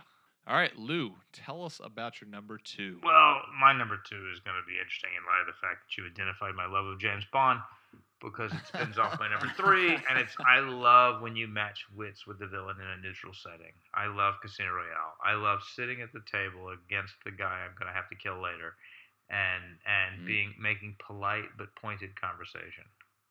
I love that. Mhm. I know you're the bad guy. You know I'm the good guy. We're in a public setting where we can't attack each other. It's Indiana Jones, where he comes to the archaeologist in the market square, and they can't do anything because there's kids everywhere. I mentioned there's a writer named James Eng. His first novel, Blood of Ambrose, where there's a dinner party chapter where 3 different factions are present at the dinner party, and there's a person who has been infiltrating this castle kingdom, and they are at the dinner table along with some people from a third kingdom and some people there. And the thing gets really, really, really taut and tense, and there's a lot of verbal sparring going on. It's really amazing scene, and it's all the adventure fantasy books I read, it's fascinating to me that a dinner party conversation is one of my favorite scenes. But it goes back to Star Trek 6, where they're sitting down at dinner with the Klingons, and it just goes disastrously bad. The hell, do you like Shakespeare, Commander Kang? And you remember that scene where Christopher Plummer trying to get Kirk to admit that he prefers a time when they were fighting. And I love those moments. I love those quiet moments when you have to talk it out with somebody that you're not going to be you're going to be pummeling later. Yeah.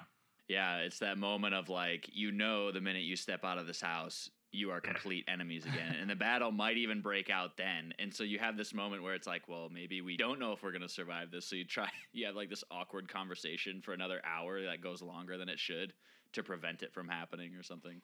As a DM, I love those moments too, and I've had to realize that I need to find interesting ways to make those moments happen, because if you just have a room with the villain steps in the room and the PCs are in the room, quite often I've had it where I try to do some sort of conversation and at least one person, one player, 2 seconds into the conversation goes, I throw my axe at him, I run at him, I use my spell, I throw fireball at him. Like they just are like, I'm gonna kill him. And there usually are 1 or 2 players who are just like, dude, we're having this cool moment here. And so having to create a situation like you said, where it's, well, you can't really do that right now, it's not gonna be okay for you to do that right now, allows that. And those can be just amazing story building moments. Yeah, preemptively swinging a sword is always a good idea, right, Mitch? Yes. All right. Chris, what about your number 2? My number 2, Mitch, you talked about airships earlier. Yep. This one involves an airship. We always talk about Pirates of the Sea, and this time it's going to be Pirates of the Airship. Maybe you are on a airship that is a ferry from one country to the other. It's the fastest way to get from one country to the other, but it requires you to fly over a mountain range. And out of this mountain range come these airship pirates, because the only way that they can reach their hideout and the only way anybody can reach their hideout is by airship. And so they use their airships to hide out there and also to take over passenger flights that are up in the air and rob them for everything that they have. So that would be my number 2. And then, maybe you get captured and taken prisoner and they're like trying to ransom you off to, they get where you live and your family members and whatnot. And your job, maybe they don't realize that they've captured 4 really strong adventurers for whatever reason on this ship. And your job now is to break out and figure out a way to get out. Maybe you don't even know how to control an airship at all, and they've killed the pilot to the other one. So it could be an interesting experience of you trying to learn to fly an airship on the fly, I guess. Or you have to figure out a way to get down and scale the mountain or go through a tunnel that they've created that you have no idea where it leads to. So that would be an interesting, maybe short, 1 or 2 night thing that happens in a much larger campaign. So I was going to say, you're describing one of the 3 best Disney cartoons ever made, which Treasure is Planet? Tailspin. Tailspin. Tailspin. Do you remember Tailspin? I don't. I've never watched Tailspin. It Tailspin, sounds actually. They took the characters from the Jungle Book and they set it in a kind of 1910, 1920s Polynesian, South Pacific, or Asian environment where you have Cape Suzette is the city, and it's protected by 2 huge cliff walls, and pilots in little bi-wing planes bring cargo in and out. And Baloo the bear is the best pilot and the only independent pilot, because all the pilots have to belong to the Pilots Guild, which is run by the city, which is run by Shere Khan the tiger, who is this kind of Lex Luthor Bond villain who sits in a suit behind a desk with a man-eating plant that sniffs at you. Yeah. I totally saw a couple of episodes. He controls all the pilots except for Baloo, but he knows that Baloo is the best pilot. And sometimes they're enemies, and sometimes he has to hire Baloo. And Don Carnage is a fox who has a giant blimp on which they dock tons of biplanes. And Don Carnage preys upon all the cargo ships as they come and go from the safety of his giant fighter blimp. It's like an aircraft carrier in the sky. Right. And it's fantastic. And it's just such a great setup because it's entirely sky pirates and versus pilots. That's cool. I'll have to go back and watch that. Walk the Plank is just so much more scary. I gotta say. 2,000 feet up in the air. There's walk the plank. no maybe I'll be able to drift to an island. I mean, you might be able to drift to an island, but it's not going to be a good meeting once you meet that island. My number 2, I've entitled The Madhouse. And I said this was inspired by a movie I recently watched. I recently watched this movie with Michael Caine and Ben Kingsley that was on Netflix called Stonehurst Asylum. Either of you guys see that movie? Mm-mm. I really, really enjoyed it. It's about, so basically I took inspiration from this movie and I thought it'd be a very, very different but interesting campaign to play in a fantasy world's asylum and to have your PCs actually be patients in the asylum. Ooh. And to have the campaign, you can drop hints that this is kind of what, maybe you have an NPC that's one of their friends and the patients want to overthrow the workers, the doctors, and to take over and to be in charge. And this is what happens in this movie. And then they have a person come who's a real doctor, and he meets with the quote-unquote head of the facility, but it's actually a patient who's, they have all of the doctors and everything down in the dungeon being held captive. And they explain it that they are running this place with a very new kind of style where they let the patients join them for dinner and be able to interact with one another and just walk freely in the house. And the doctor's kind of like, this is weird. I've never seen this before. And it's because it's being run by patients in actuality who are, and part of this, the movie, is that some people come off as they have nothing mentally wrong with them, but they do have something wrong with them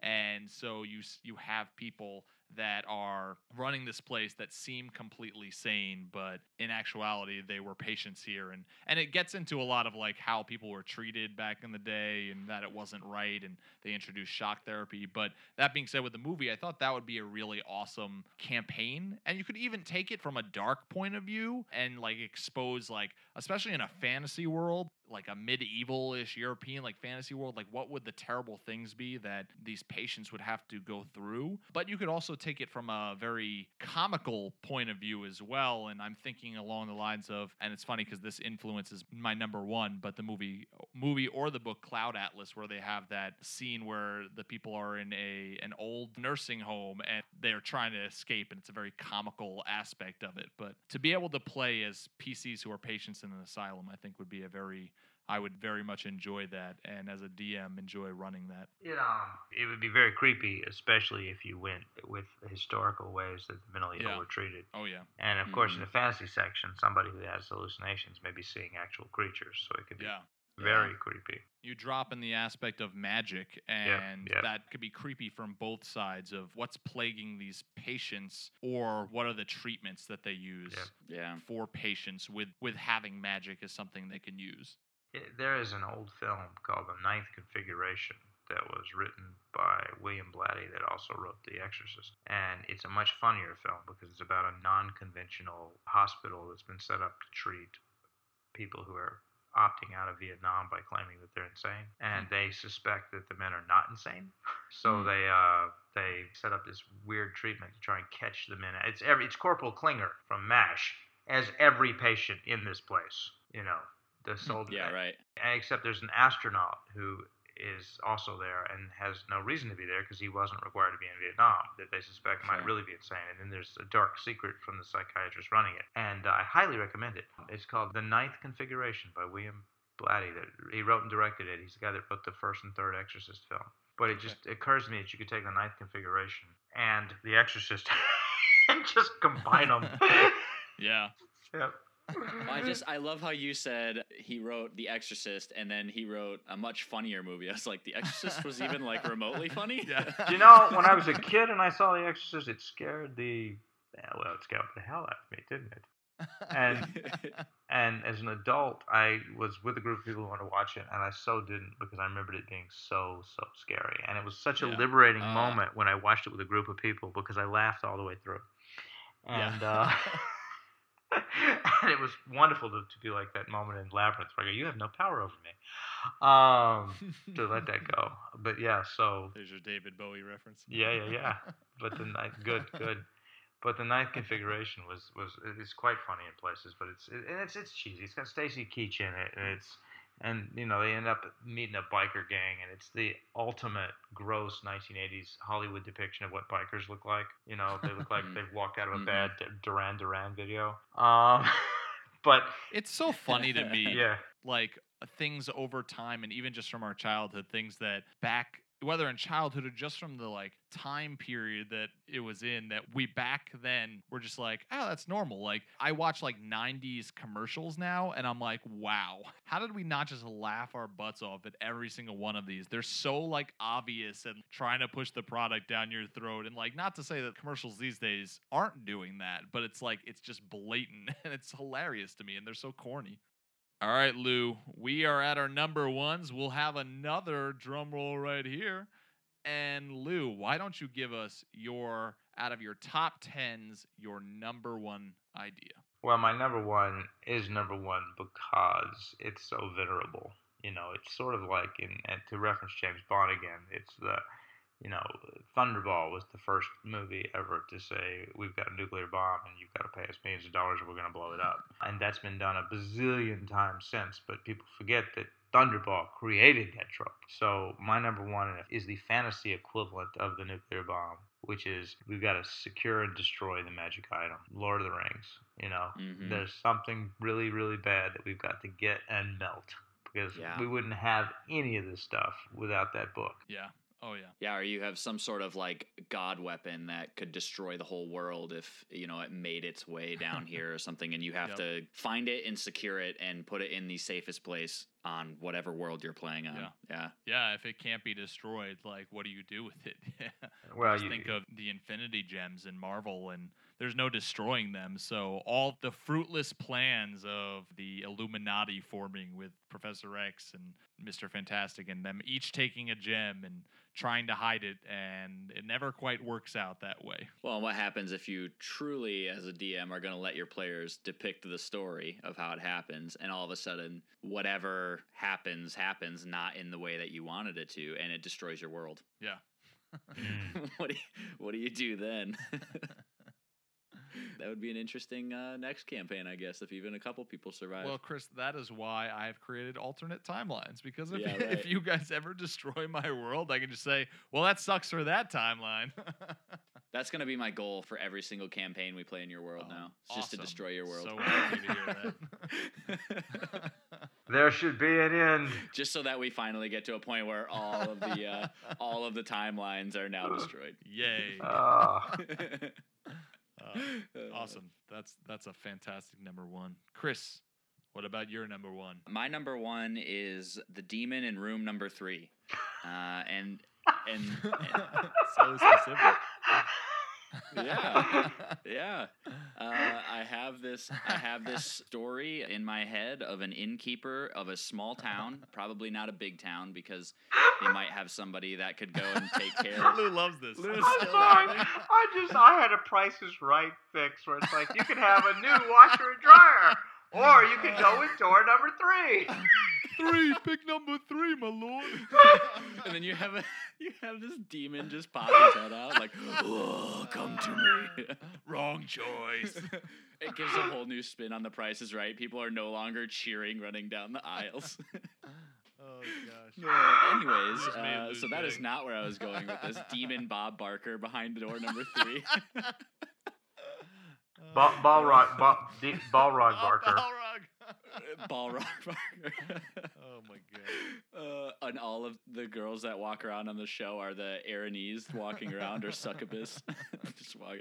Anyways, my idea is in this small town where somebody obviously, doesn't have the power to take care of the demons or whatever that come into this place. There's a portal to a plane where this demon lives. And he has started to, I kind of think like the door in Ghostbusters where what's the main demon's name that What is it? Zool. that they were trying to bring.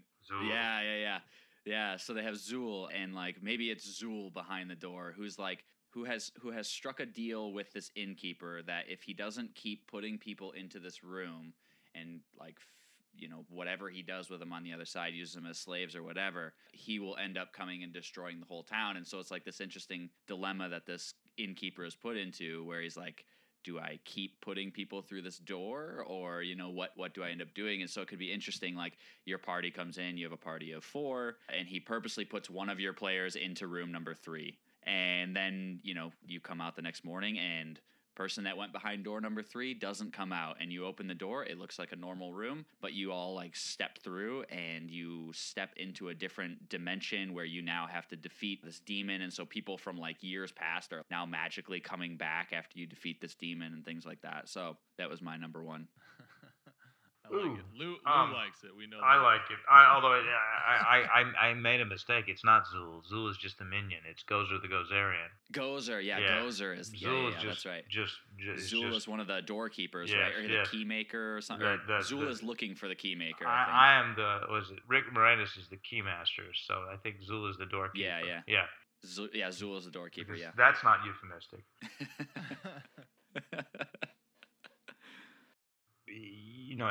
Your setup reminds me of every Little Shop of Horror Faustian story, where you've got the monster you've got to keep feeding, and eventually it's going to eat you too, but as long as you keep getting it sacrifices, then you're okay for now. Then you're preventing yourself Yeah. from getting eaten. Yeah. Yeah.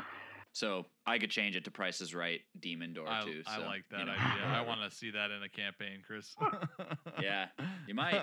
I will You might in the never future. pick door number 3 ever. Well, I might have to. Like, Well, the thing we'll is, be I'm in a not gonna dungeon. like. You're like, you see 3 doors, and somebody's gonna be like, we'll go with the third door. No, No, don't no. pick the third door.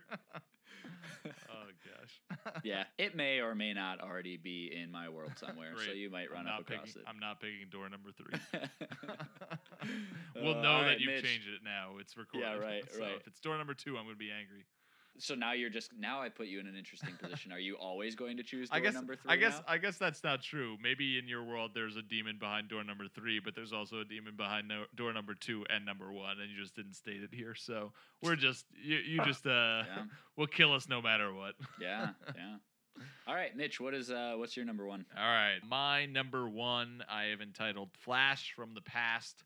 And so I have this idea of, we keep talking about world building and world lore, and I thought this would be a fantastic idea for if you as a DM are creating a world that reincarnation is an actual thing, and all PCs, all NPCs, they had previous lives. I thought this would be a really interesting way to introduce that to your world, and not just saying, oh, everybody knows that this is the way it is and this is how they believe and blah, blah, blah, but having your PCs figure it out through perhaps your PCs are on a completely separate adventure, but along their adventure, they come across this strange runestone.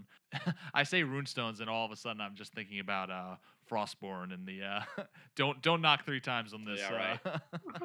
because it's Helltopper's Barrow. But they come across this runestone, and whether they do some sort of thing, physical touch, whatever it is, kind of inspect it, and the adventurers, after touching it, maybe it starts off as dreams, maybe then it becomes vision-like flashes that they're seeing scenes of another person's, perhaps even different race's life, and what this runestone has kind of triggered in them is that they're now getting flashes, and they're sort of starting to remember bit by bit their previous life or even lives that they have lived in this world. And I think this would be a great point to let them even see maybe PCs that they've created in the past. Maybe they're linked to another PC they've created in the past, and that was a previous life that this PC lived in. I said that Cloud Atlas influenced a little bit of my second one. Cloud Atlas was like, after I thought about this, I was like, oh, Cloud Atlas. Like, you have the reincarnation, and you can see the characters developing throughout their different lives and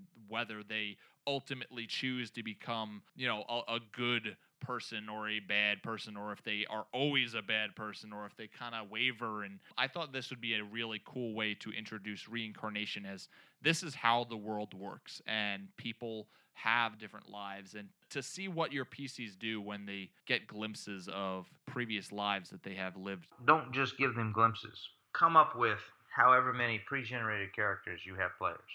Yeah. And when they touch the runestone, hand them each a character sheet and say you find yourself in this body with these tools and this equipment. And role play the past. I like and that. maybe it's a situation where the whole team was wiped out. So you come to the runestone and there's a bunch of skeletons in the room. And when they touch the runestone, they are now each of those people.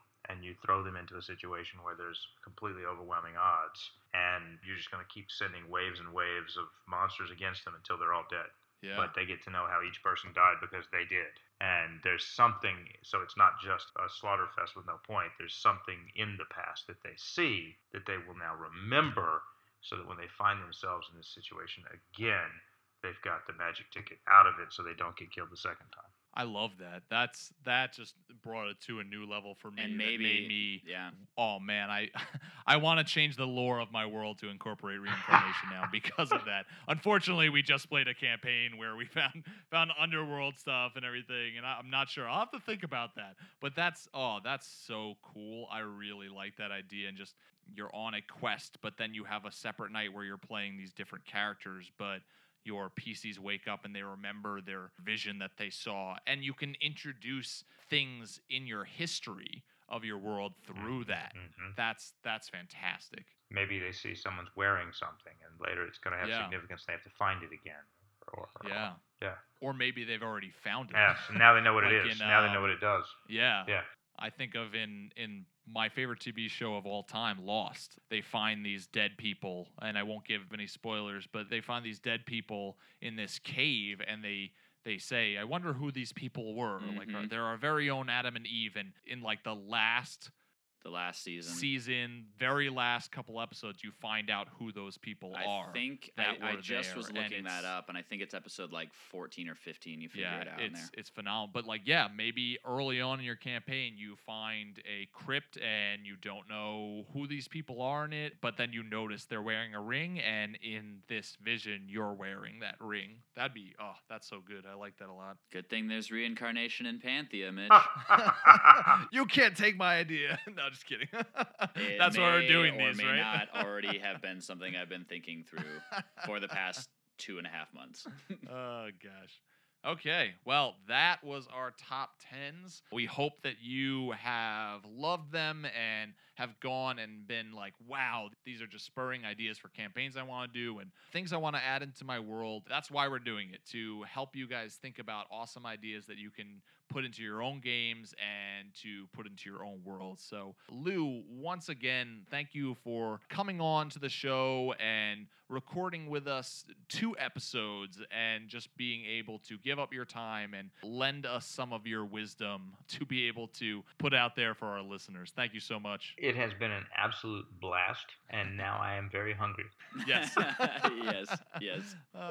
So before you head out, Lou, can you, once again, we had it in the previous episode, but just if any of our listeners want to contact you and tell you about their world building, ask you questions, is there an email, or I know you said you're pretty much everywhere, but what are some places they can get in touch with you again and some places they can check out more from you? I am all over social media. So my preferred social media platform is Facebook. I'm there as Lou Anders. There's also a Thrones and Bones page on Facebook. I'm on Twitter as Lou Anders. I'm on Tumblr as Thrones and Bones. I'm on Pinterest and Instagram as Lou Anders and Thrones and Bones. I can be emailed through the contact form on louanders.com. I can be emailed at thronesandbones@gmail.com. I cannot be contacted through it, but there's a marvelous site at thronesandbones.com that the publisher built with lots of artwork and maps and goodies. And I am a very, very, very easy person to find online, and they are welcome to do so. Awesome. So go and do that. Contact Lou and reach out to him and let him know. Just even just let him know, hey, Lou, this was a fantastic idea and I loved your top 10s. Just even something like that. Just do that. And also, if you haven't read it, check out Frostborn, check out Nightborn, and be on the lookout for Skyborn that will be coming out, and definitely read those. And if you have kids, it is a high recommendation that you introduce them to your kids. So, Lou, thank you so much for being on. We really apprappreciate your time and your wisdom. Thank you very much, Lou. My pleasure. All right, Lou, say goodbye to the listeners. Bye, listeners. All right, thanks so much, Lou. Before we close out the show, let's pass it over to another DMnastics with DM Neil. Welcome back to DMnastics, the gym for dungeon masters to work out their minds. I am Morgan Jenkins. And No, that's all right. I was just going to say, which is very strange for me to be saying that on somebody else's podcast. So with me is the person that should have been introducing. I'm DM Neil, a.k.a. Joke Maniac. Hey, anybody that wants to come in the gym, they can take it over. It's totally okay with me. So for this one, as we all know, Morgan is more than willing to do another set here in the gym. He did not lift enough, so we're having him lift again. I've got the kettlebells, or as they've got this little label here that says kobold bells, and I've been lifting them it's quite a workout. I'm not going to lie. I'm going to put these down and just chat to you for a bit. Okay, I like it.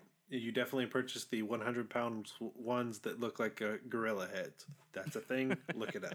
So for this one, with DMnastics number 22, Desire to Inspire / Make Nightmare Fuel. The term Nightmare Fuel came from episode number 39, Creation and Inspiration 4, Part 2, Mimic in a Bottle, and Top 10s. Still, every time I read that, I think Message in a Bottle from the Police, and it just starts playing in my head. Oh, yes. No, except with the word substitution. So I'm just sitting there going, mimic in a bottle. Oh my gosh, then I immediately think of how terrible that is. Speaking of Nightmare Fuel. You're just like, oh no, I've been out adventuring forever. All I could use is a nice frosty bottle of X, and then you start drinking, and then it just takes over your tongue, goes right down your throat, mimicking a bottle. Terrible.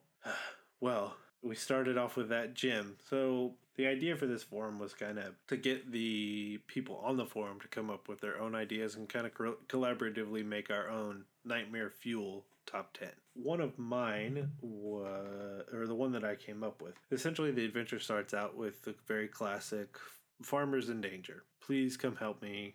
Goblins, hobgoblins, orcs, kobolds, whatever you want. Kind of low-key, lower-end monster is attacking our farm. So adventurers set out, and this would probably be tailored to a little bit higher level campaign, but they go set out and they know something's got to be up because they shouldn't just be fighting goblins or orcs. They're much more overpowered than that. Have the party roll perception, and the first one's pretty low. They look up and there's an asteroid coming down to hit near the party. How near it is, DM discretion, but give another perception check. That's not an asteroid, that's humanoid shape. That doesn't make sense. It's gigantic. Do another perception check. What is that noise? It's laughter. Because essentially what is falling out of the sky is a dead god. And what's on top of it is demons. That's the laughter that you hear. So, impact. Boom. Just like that cacophonous, gigantic sonic wave. And then it rolls into the players, knocks them out, and they wake up, and you could kind of start a post-apocalyptic style campaign area from there. Because, like I said, you have the body of a dead god that was ridden down with demons on its back. So, that's my idea. That is fantastic. Yeah. It took me a while because I had a very vague concept, and I had posted something on the forums that I wasn't happy with. So then I worked it some more, and that's kind of what I came up with, was that, oh gosh, how scary would that be? Because you're just like, oh man, these orcs have no idea what's coming. Oh no. So I believe that, Morgan, you have an idea to add Nightmare Fuel to the Nightmare Machine. I do, and it's from a nightmare that I had. And the nightmare that I had's a little bit different from the idea, because the idea combines my nightmare with one of my favorite traps that I've ever come across. It's not my trap, but it is a favorite trap of mine. And I will explain first the trap, and then I will explain the nightmare. So the trap is a room in a dungeon where the players walk through the door and they find themselves in a square room. There's a small set of stone steps leading down into this black liquid. And on the other side of the room, they see another set of stone steps, another archway, another doorway, and it's just a very simple room, one entrance, one exit, and there's a torch hanging up the top, and there is this black liquid underneath. On closer inspection, the liquid is oil, and once all the players enter the room, the trap is sprung, the doors slam shut either end, and then the torch hanging on a chain starts to just lower slowly over time down into the oil. The trick of the trap is that the torch is an ever-burning torch and doesn't actually light the oil on fire.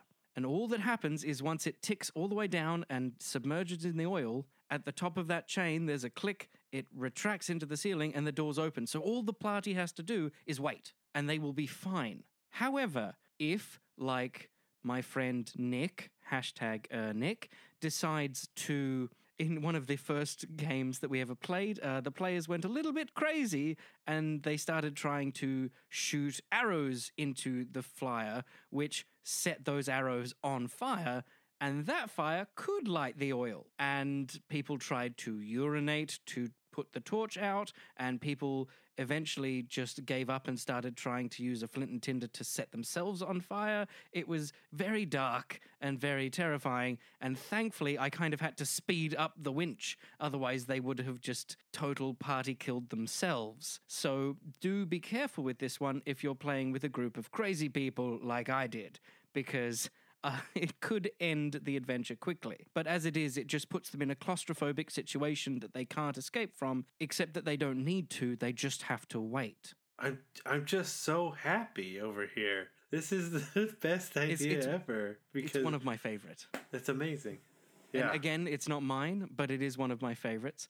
And so combining that with my nightmare, which in my nightmare, it was basically, if you've seen Indiana Jones and the Last Crusade, drinking from the chalice and then rapidly aging. My nightmare involved a pet of mine rapidly aging in front of my eyes and me not being able to do anything. So It's like that super sad episode of Oh, Futurama where you get to watch. the one that they had to fix in the movie because everyone was so angry at them.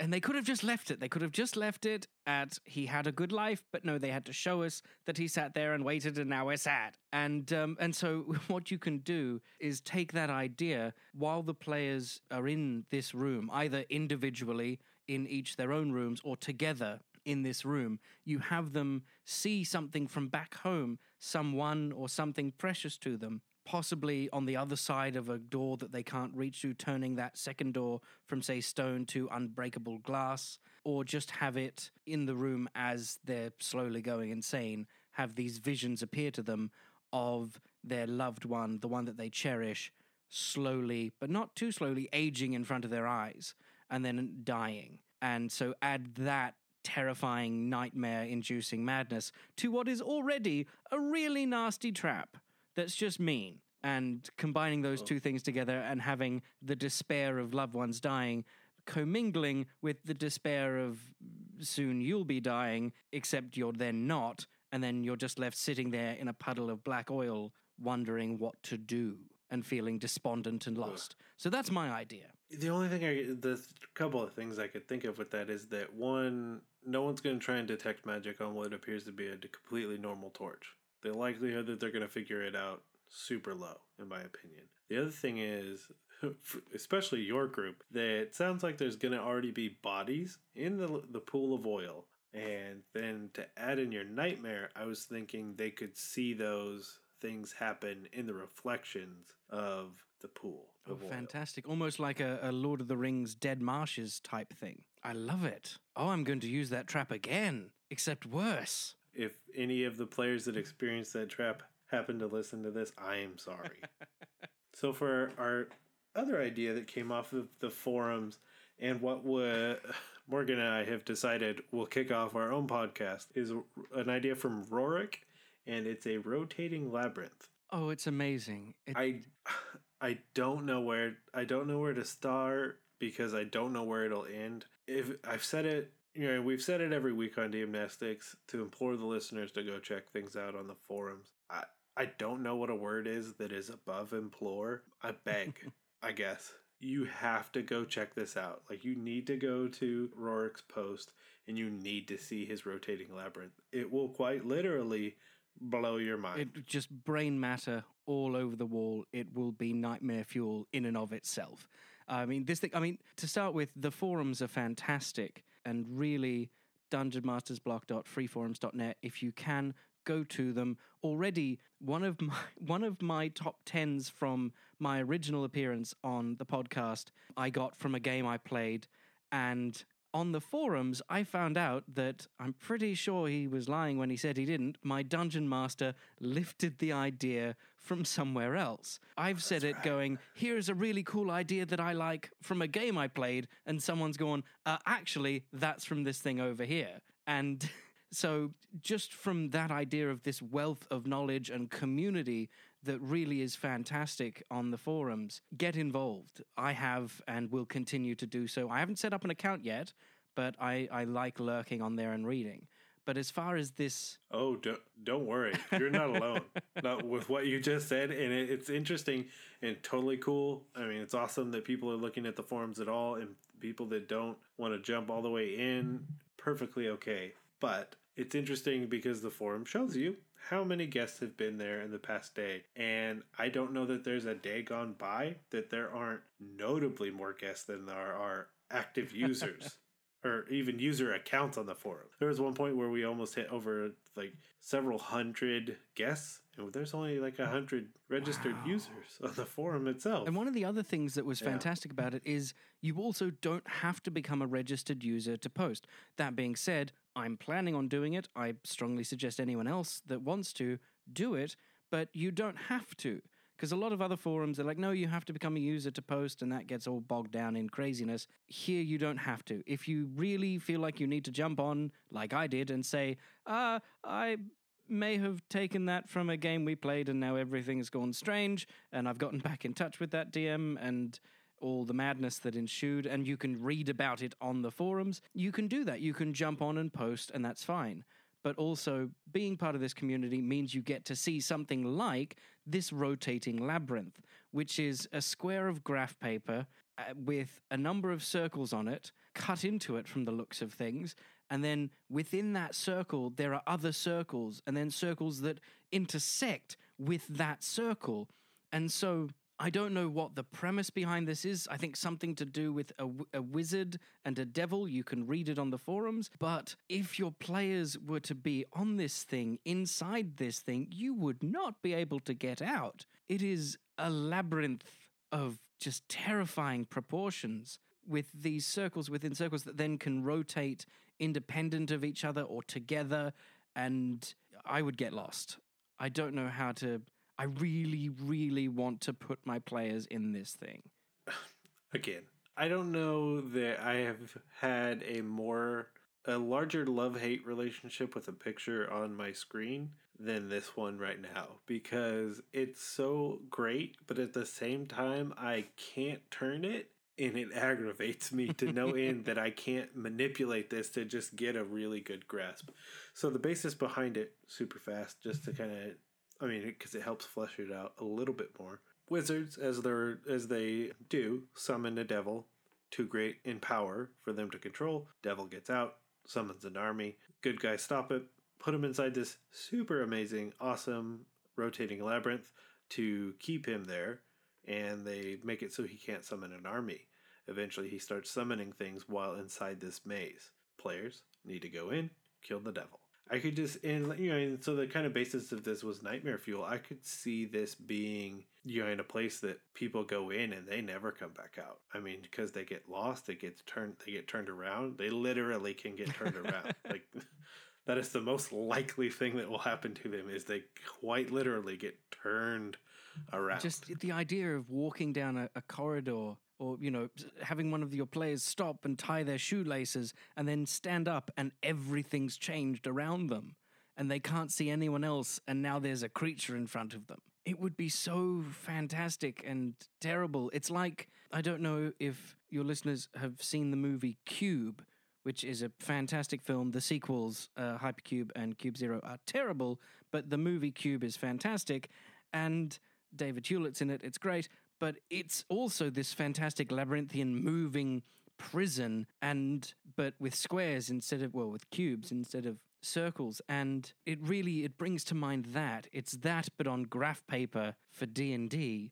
I don't have the words. Because there are all these different corridors and rooms, and you have diamond rooms and hexagonal rooms and circular rooms and some kind of main chamber, but the whole thing rotates in multiple ways, in multiple areas, and I couldn't get out of it. I don't know where I don't even know where a person starts in this maze, but I don't care. You could start me anywhere. But like you said, you could have your player turn around, turn back, party split. Who knows what's in front of them? Where does that corridor actually lead now? The other thing it's kind of a more subtle piece of the picture, but something that really stands out to me is that this has been used. And that's what makes me the happiest about this picture, is that you can see that this has actually been at a table. Players have actually had to go through this, because the edges of the circles are a little bit crumpled because they've been turned, and graph paper is not the strongest thing. But I think that's the thing that makes me the happiest about looking at this, is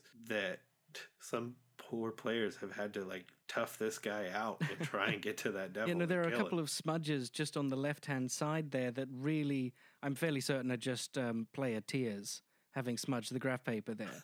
It's yes, it's so fantastic, and just the sheer engineering ingenuity that all of these pieces line up in such a way that if you were to then rotate these individual things, certainly the main central piece, you rotate that 90 degrees in any direction and you keep rotating, it will, so long as it's 90 degrees, 90 degrees, 90 degrees, it lines up each time. And I can't help but imagine that all of these individual circles and then the sections that interact with those circles would have the same attributes, and they too would be able to rotate either 180 degrees for those corner pieces or 90 degrees for the smaller ones, and still be able to line up perfectly with those other corridors. So it's not like you're going to rotate it and hit some kind of weird dead end that wasn't designed. No, this entire thing is designed to perfection, and it is amazing, and I want to hug it and put it on my wall. You're right.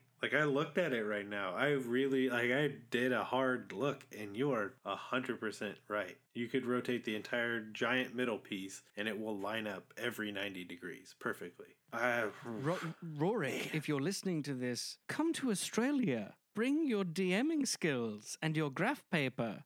We have a place at the table for you. Yeah, I think you have a place at any table you want. Mine included.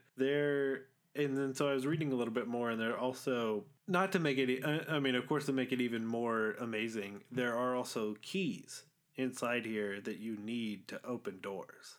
Oh, no. So you're going to, yeah. Oh, and a helmet that makes the wearer aware of the motion, so you know when you're moving or not. Oh, so you wouldn't know if you were moving before then. Oh, no. Oh. No. Yep. On episode 2 of The Rotating Labyrinth, Morgan and I'll...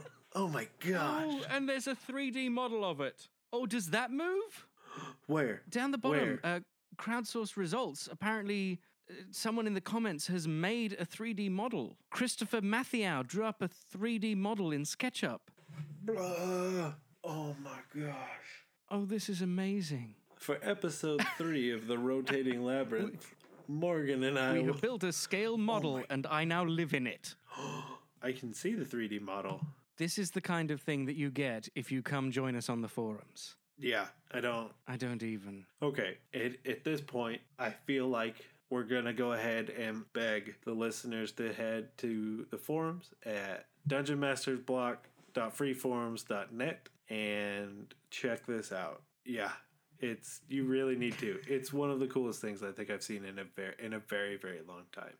I don't know what else to say. I don't have the words. So just head over there and try some DMnastics. So your players don't ask, do you even lift? I gotta get a pump. That's it. It's good. It hurts. I know it does. That's it. Get it. Well, that's all that we have for you this week on the Dungeon Masters block. We want to thank Lou Anders once again for being back on this week. I loved his tropes that he gave us over and over, and if you can't tell, he loves James Bond. That's what he grew up on, and I love James Bond too. We all love James Bond. Maybe we'll start a podcast called the James Bond Block or something. I won't be on it. Yeah, right. I do like Sean Connery as James Bond, but more because I just like Sean Connery. Oh, dude, come on. Pierce Brosnan was the best years ever for James Bond. So if you want to write to us about anything related to top 10s or anything just about D&D related or James Bond, Mitch won't read them, but I'll read them. You can email us at the dungeonmasterblock@gmail.com. Send all of your mail there. You can also leave us a 5-star review on iTunes. If you're a huge James Bond fan, just write in there that you love James Bond and the Dungeon Masters block talks about it. And tell us who your favorite James Bond character is. And you can also find us on Stitcher if you. There's so many that we can't read on this family-friendly podcast. That's true. So yeah, Mitch, where else can they find us? They can follow us on Twitter at DMS_block. That's at DMs block, and they can like our Facebook page. Both of those places will have a lot of Dungeons and Dragons memes, news about the show, and nothing James Bond related. We have a Patreon member shout-out of the week, and this week's Patreon member shout-out is... Danny Silva. Ooh, Danny Silva. With a name like that, you would think that Danny Silva was a silver dragon. However, he is a dreaded bronze dragon, and thank you for your support. He's the dragon Danny who is good at Silva. illusions. Maybe he needs to change his name to Danny Bronza. I don't know. Bronza sounds like a really bad bronzer product you would get. Thank you so much, Danny Silva. We appreciate your support. Well, hey, everybody. Thank you so much for listening once again to the Dungeon Masters block, the place where we focus on the Dungeon Master, the most important person in the game, the only person capable of playing God, killing characters, and lowering the egos of all of the players at your table. Have a good night, everyone. Chris, you always say have a good That's night. my but you thing. don't That's know my when it shtick, is, man. That's I know my it's, shtick. Your stick is based on many lies, some truth, because we don't know when people are listening to it. Have a good day. Keep on Dungeon Master. That's totally going to stay in. That's hilarious. That's fine.